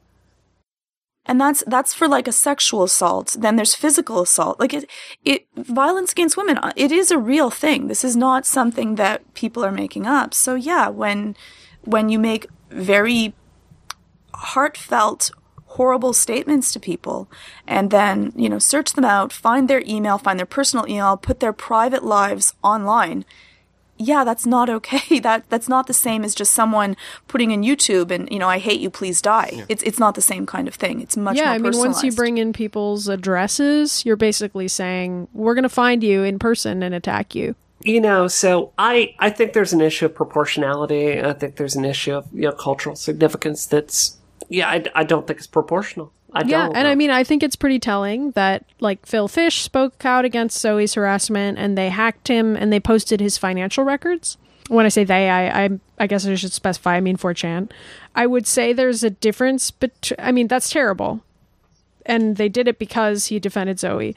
But with Zoe, instead of posting her financial records, they chose to post things like her personal address, her personal cell phone number, her father's phone number, addresses of people. People have been to her house. She's posted about people going to her house. She's not there right now. I don't know. I'm sure men's addresses get posted. I can't think of an example right now. I don't know. Does that happen? But I think there's a difference when a woman's address is posted. Do you guys agree? Yeah. No, there is. Absolutely. I think like the fact that you would post a man's financial information, and that's the hardest way to hit him. But with women, you post their phone number and their address. Do you get what I'm saying? Yeah. I do. I'm sitting here right now looking at my Twitter and like people are posting naked pictures of my friends to like bother me. It's a different kind of harassment. Like with Phil Fish, they went after, him kind of in a very different way than they're going after Zoe. Another argument is that it's not just straight white men that are in favor of kind of this Gamergate movement. And that is an accurate statement. I personally have talked to several women this week that seem credibly female to me, which is a whole different issue, like 4chan posing is different things. But I did talk to some women this week that do support this movement. And, this is something as someone who over and over in her career has been about, supporting women. I have no issue with those women. I just don't argue with them. I'm like, I don't agree with you, but I'm not going to tear you down. I can tell you what I've seen is overwhelmingly 99% men. Maddie, would you agree with that? Yup. To be honest, no women have actually... I think one has come up in my mentions to say that she agrees with Gamergate. It's possible I missed some. Like I said, my mentions were moving really fast. Yeah. But so far, the people who I've had to block have been men. I could just be an absurd coincidence. But, it's all anecdotal. Those are the only statistics I can share are my own anecdotal statistics. There are some people that are not straight white men that Oh, no, I don't know if they're straight. I don't know if they're white. I just know they've got male avatars, photos of men, or they've got male names. Or very male approaches to talking to you, which is something you can tell. Yeah. So another one is there are something I've heard over and over again from Gamergate people this week has been they actually don't want to keep Gamergate as, boys club. And they post to, they talk about some of these other organizations like, the Fine Young Capitalists who have kind of, made a real push for women in gaming, in game development. And, they talk about how some Gamergate people theoretically are for women being part of this clubhouse. So do you guys have any thoughts about that? As the Fine Young Capitalist, we didn't really list this in our timeline, but that was kind of part of some of the claims made about Zoe.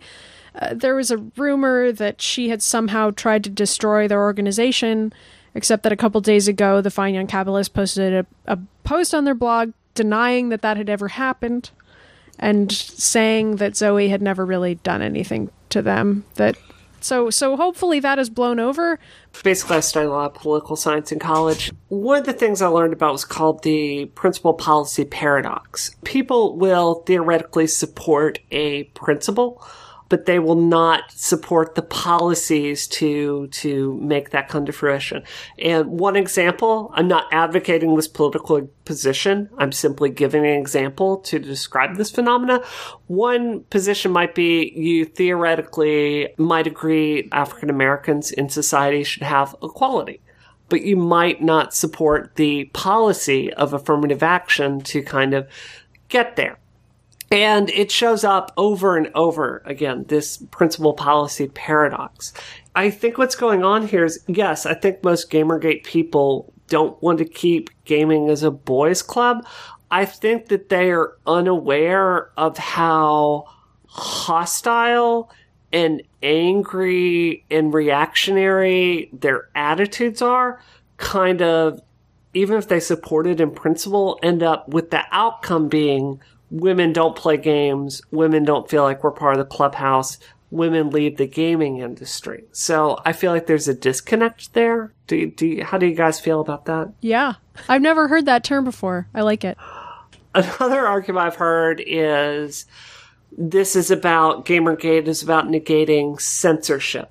And basically what you have is people that have attitudes, like they might be angry at Zoe Quinn, and they feel censored that they can't criticize her. Like you saw a lot of people, I had one editor last week that came to me privately telling me that, this is a big site, telling me that like people had come to this person over and over with really awful gossip about Zoe Quinn and how he just couldn't publish it. So I think that, and the people behind that maybe felt censored, or they feel like, I think you have a lot of kind of angry people out there that feel like they can't have their opinions heard, or they feel criticized for having these opinions. Yeah, there was also a lot of that in comment sections on some of these articles, too, where they were getting taken down and then eventually the comments were closed and people felt like they were being censored because their comments were being removed. They weren't getting their say.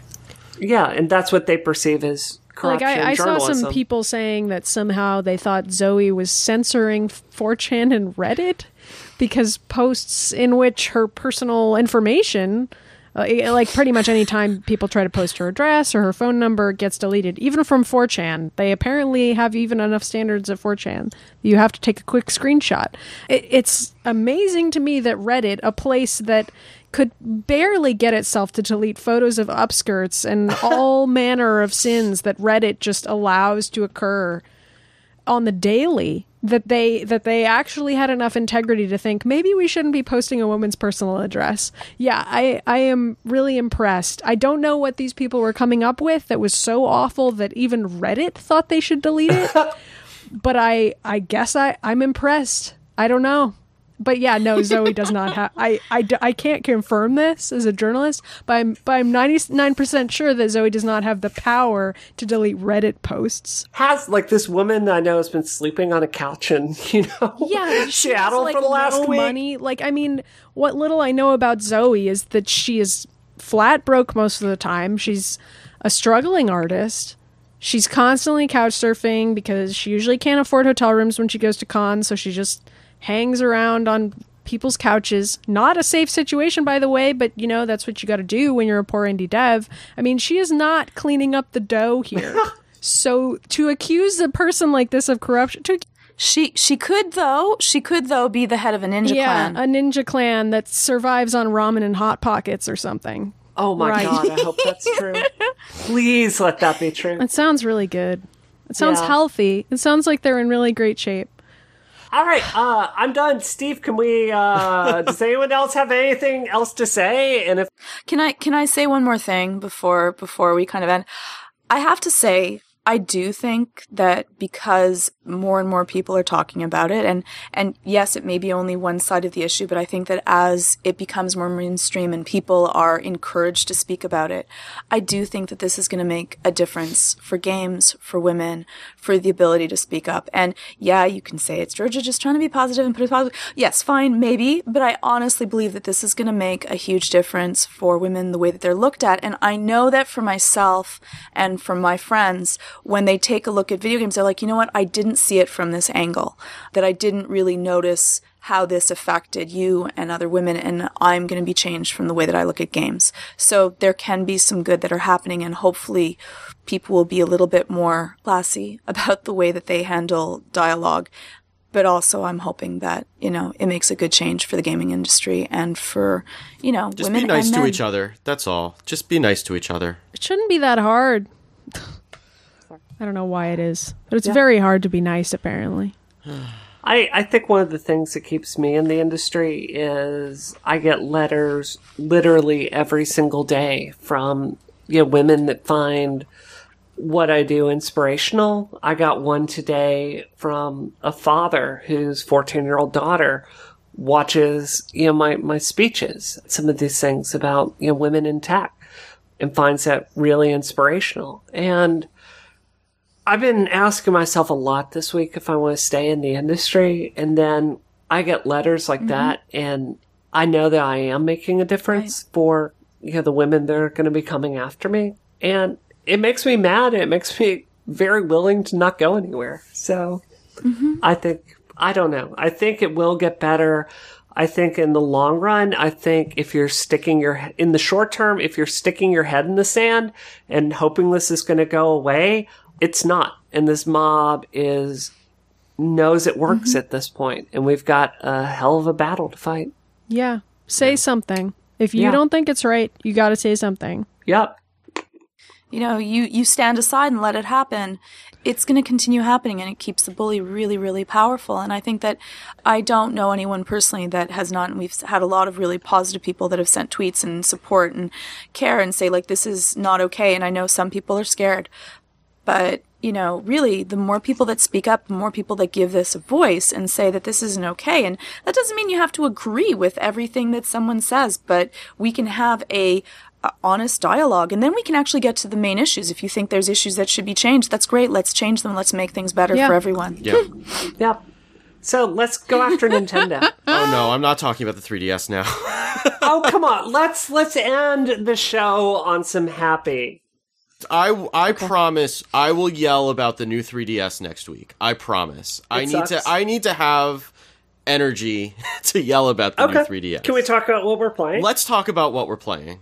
And then we'll end on a happy note, because everybody loves to hear about what we're playing. So Georgia, you want to go first this week? We haven't let you go first in a while.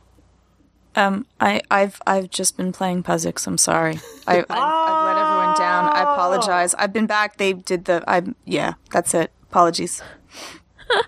Okay. I'm at level 290 though. 290? Yeah. Oh my god.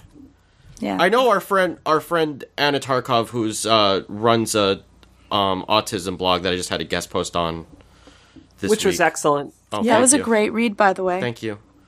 So she's stuck at level 76, so I'm sure she's gonna when she listens to this, she's gonna curse you while she's listening. Yeah, well no. Just tweet me and I'll tell you how to pass it. We can do this. If you tweet Georgia on this, you're gonna gloat. We all know. It's hard for me to imagine Georgia gloating. I'll give you all the tricks. There's just tricks. You just gotta. Oh wow, okay. So, Maddie, what have you been playing this week? More Street Fighter? I'm so excited. I want to tell you guys about the game I've been playing.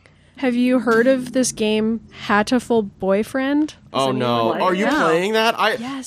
I've heard of it and I'm terrified of it. So I want you to tell me all about it. Okay. Well, first of all, I beat all of Kirby on Perfect. Yeah, that's me bragging. What's up, Kirby Triple Deluxe? It's done. It's done and dusted. I spent a lot of time playing Kirby this week, so it's done. I recommend that. Great stress relief. But after that, tonight when I got home, I was like, well, there's no more Kirby. What can I do? What can I possibly play before Isometric? Also, I was hoping to have a new game. This is a new game. it is a dating sim parody, but it is a parody that takes itself extremely seriously. So I don't even know if the word parody is correct to describe what genre it's in. You are playing a human girl who goes to a high school in the future where birds have evolved to the point where they are intelligent. And so you're going to a high school for birds. Maddie, I totally think you're like just messing with me, but I'm looking at the pictures. There's birds. This is a dating sim about birds. I just want to make that very clear. Now, wait. Can I say something, Maddie? Do you remember our first isometric? I do. Where we were talking about this game is the product of me wondering on that first show what gamers thought about bestiality. It turns out what they think is that it's A-okay, and here it is in this bird game. The game is I'm not far enough yet in the game because I only got to play for an hour or so before the show, but I'm far enough to tell you I have had a terrible day.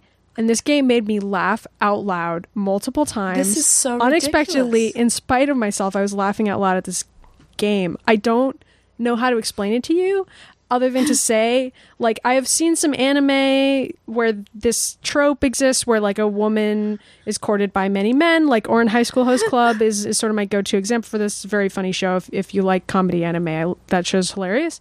And there are many other anime in that style. So this game is capitalizing on those tropes in just the most comedic way. Like, there's a bird that is the parody of, like, the rich boy, and there's a bird that's like the bird next door, if you will, The bird who's next grown door. up with you, and there's This a is bird who's like brilliant. the emo bird who hangs out in the library, and he's a mourning dove.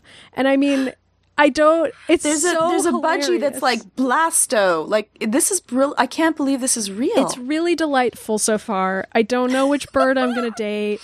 I'm excited about it, and it made me laugh so God. much, and it was so great. So if people need a hilarious pick-me-up, and especially if they're already a little bit familiar with, like, sort of the harem-style anime genre or dating sims that feature, like, a woman protagonist and a male harem, anything in that style, this parody's hilarious. And I think it's pretty funny even if you're only vaguely familiar with the tropes.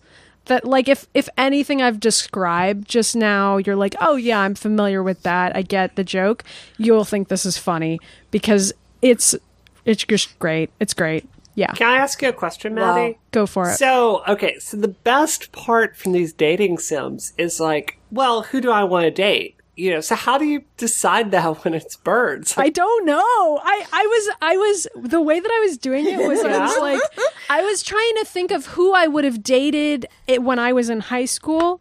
So I ended up picking the library job because I was a total nerd in high school. Did not date anyone in high school. Everyone knows that. But let's pretend that I did. So I picked the library job. And I went to music for my first elective, and then I went to gym after that. And, like, I was sort of like, I think I'm probably going to end up with the emo bird because I'm kind of thinking about what I was like at that age, wearing a lot of eyeliner, feeling, like, very misfit. Maddie, is the emo bird an emu? No. He's a mourning dove. I'm just sorry. No, I mean, good point. But, yeah, no, he isn't. I just want everyone like, Please don't encourage her punning. The thing about dating sims, you're supposed to play them again and again and date every guy and get all the endings. That's the intended way to play them, and they're set up that way. So it's kind of silly for me to be worrying about which bird I'm going to date first because I think I'm supposed to date all the birds. Right. I don't know. Have you guys ever played like harem game but you're playing as a male character and I then really you're don't like play these at all, so no, I have no experience so with these. this is a really weird experience because like you're with all these girls and it's like and then you're like, okay, which one should I date? And you're like, well, I like her. We'll be friends. And then you're talking, you're getting to know her, and you're like, whoa, it's getting really weird right now. You know, it's totally weird. Yeah. So, yeah. This is probably like the experience of like what you would have if you weren't Right. attracted to whoever, because I'm talking to birds. So yeah, like who, like the person that actually had to like pitch this, you know, like, okay, we're gonna do a baiting bird, but it's gonna be different. I think a lady. We're gonna do I birds. think a lady made the game. I'm assuming. I don't know, but no, it was a lady. I think I'm remembering Wikipedia correctly. She made it as an April Fool's joke. And so it's not intended to be a serious game, but it ended up catching on because it's a good game and it's funny. And there's a sequel too. I don't know if this person has made other games really. The game is not originally in English either. The version that's out now, that just came out, it came out today, actually. I'm really on time with this. Is the English release, but it's actually been available for a couple of years.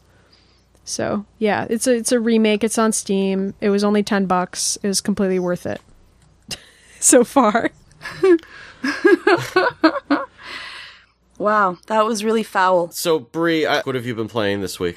I played a ton of Crypt of the Necrodancer. I forgot to charge my 3DS on my plane ride out to PAX, and I was just too exhausted to work.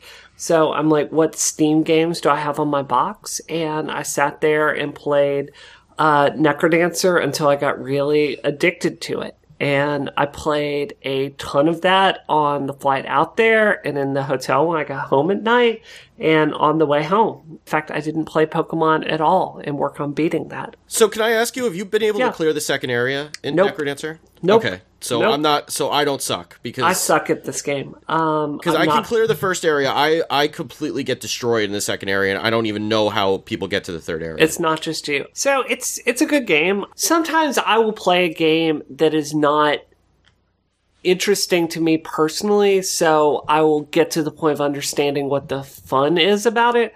Like when we play Madden, that's not a joke. It's like, as a game developer, it's helpful to understand what people are finding appealing about different kinds of games. Like John Siracusa, I did a podcast with him recently, and he had a whole litany of game types that he doesn't like, and I don't like behind the back third person, games. I don't like this, and that's a cool thing, like to know what you like or don't like. For me as a game developer, it's sometimes cool to stay with a game that I kind of hate until I at least understand like what people find appealing, which is why I'm hoping to do it. When I play you in Madden and get destroyed, Steve. No, you won't. Okay, we'll see. The other game, I've been playing a lot of Diablo 3 on my PS4, and I've only had about 4 hours to play Danganronpa, which, Danganronpa 1 is my game of the year so far. I've been able to play some of Danganronpa 2. It's a very interesting game so far. I'm not going to know if it's better or worse until I get deeper into it. Mechanically, it is a much better game. Like, every single mini game is deeper this time, but the trial difficulty is way harder. And there is no way you should play Danganronpa 2 until you played the first one, because I think you would get your butt kicked if you were not really kind of good at the logic and controls already. But I'm playing that and am enjoying it. Cool. What about you, Steve? So I got Madden. Is It's it not- just like the commercial said it would be? Madden season is the reason my hand just touched your face.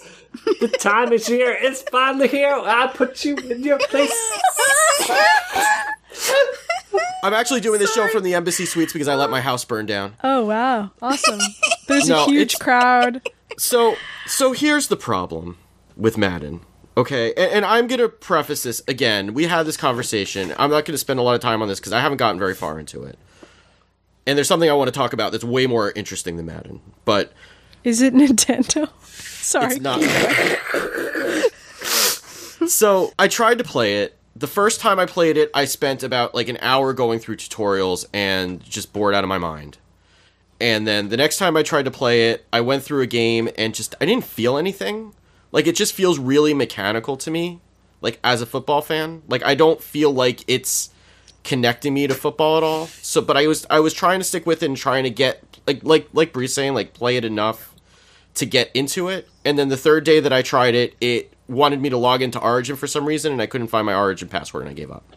It's frustrating. I'm going to give it a little bit more time, but I just don't feel like it doesn't feel like football to me. It feels like it's kind of its own entity, and it's kind of like tangentially connected to football. And it's probably because it's 11:30 and I'm not quite coherent at this point, but I'm going to play it some more over the week, and and maybe when Bree and I play it'll kind of sink in a little bit more. I think because I'm playing it by myself too, it's not quite the same thing as... Yeah. You need that adversarial relationship depicted in the commercial, which I think Bree Bree is going That is true. to deliver. I memorized the entire song, so I can do that at you. Na na na na. I'm kind of Who's upset. slapping who? That's what I want to know. So the game that I got that I actually have been enjoying this week is Azure Striker Gunvolt, which is for the 3DS. So yes, Nintendo. But it is one of these games. It's like Mighty Number 9, where it's one of these games. It's like one of these Mega Man spiritual successor games. Like, you know, the guy's a blue robot, and he has, like, it's not quite the same because he doesn't get the powers when he fights the enemies, but it's a very, like, Shovel Knight kind of experience where there's a lot of different levels, and each level is set up like a Mega Man level with the boss at the end, and they have the level towards the end of the game where you have to go back and fight all the bosses again. But it's got an interesting mechanic where you're not really shooting at the guys, but you're just using your gun to, like, tag targets, and then you use the shoulder button to zap the guys with electricity that comes out of you, that you're also using as a shield. And that also lets you levitate when you're jumping. So there's, like, a kind of a... It's a lot like Shovel Knight, where it gives you a lot of mechanics all at once, and then that's pretty much it, aside from some super moves. And then it really kind of iterates on them really well and throws a lot of different twists at you to kind of stretch how well you've mastered those systems, which it worked really well for Shovel Knight, and it doesn't quite work as well here because they have some weird things with some of the levels that are kind of like the tutorials aren't quite clear initially what you're supposed to do, and they have this mechanic where you can play this game at the end where you could earn materials to synth gear, but you never quite get the materials that you want, and you can do some challenges to replay levels to get more materials, but you never, it doesn't really dole them out well, so maybe they'll address that in an update or something like that. But, you know, it's enough to cure my Mega Man itch, at least until Mighty Number 9 comes out. Is it only for the 3DS? I think so. I don't think it would work anywhere else, really. I don't think it's available. It might work on the Wii U, but I think it's just for the 3DS. Okay. All right, well, thank you for sticking with us through this marathon of an episode. Steve, you're going to get carpal tunnel editing this I'm episode. so sorry about how long this is. Yeah. Hey, I wish this was a short episode.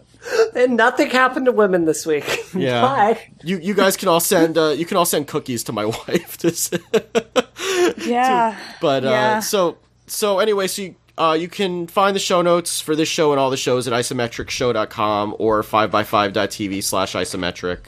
Please go rate and review the show on iTunes. That really helps us out. You can send feedback via email to feedback@isometricshow.com, or you can tweet the show at Isometric Show, and you can, of course, follow any of us individually. I am at Wicked Good, and Bree, where can people find you?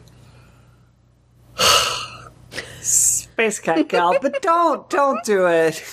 Don't do it this week. Yeah. Don't. I've got...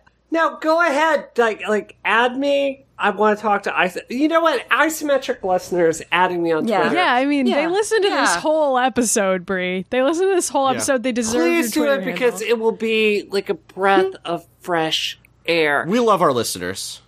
We have great listeners. We do. Because, like, literally all the rest of my Twitter is extremely depressing. So, yeah. So, Maddie, where can people find you on... I am Samus Clone on Twitter, and if you listen to this entire show and you still want to hear me talk more, then you can follow me on Twitter. And I commend you. You get an achievement if you got all the way through this. Yeah. Like, just tweet me and I will give you a Dowabunga hashtag. So. Yup, same. We almost made it all the way through an episode. And, Georgia, where can people find you? You can find me on Twitter at Georgia I've almost forgot it. So tired at this point. At Georgia. I know. And guess what? I know who Dowabunga is. But anyways, I said it. Damn. Okay. It's because I'm tired. On Twitter, I'm at Georgia_Dow. So thank you, as always, for listening and for bearing with us through this really long show. And we will catch you next week. Have a good one.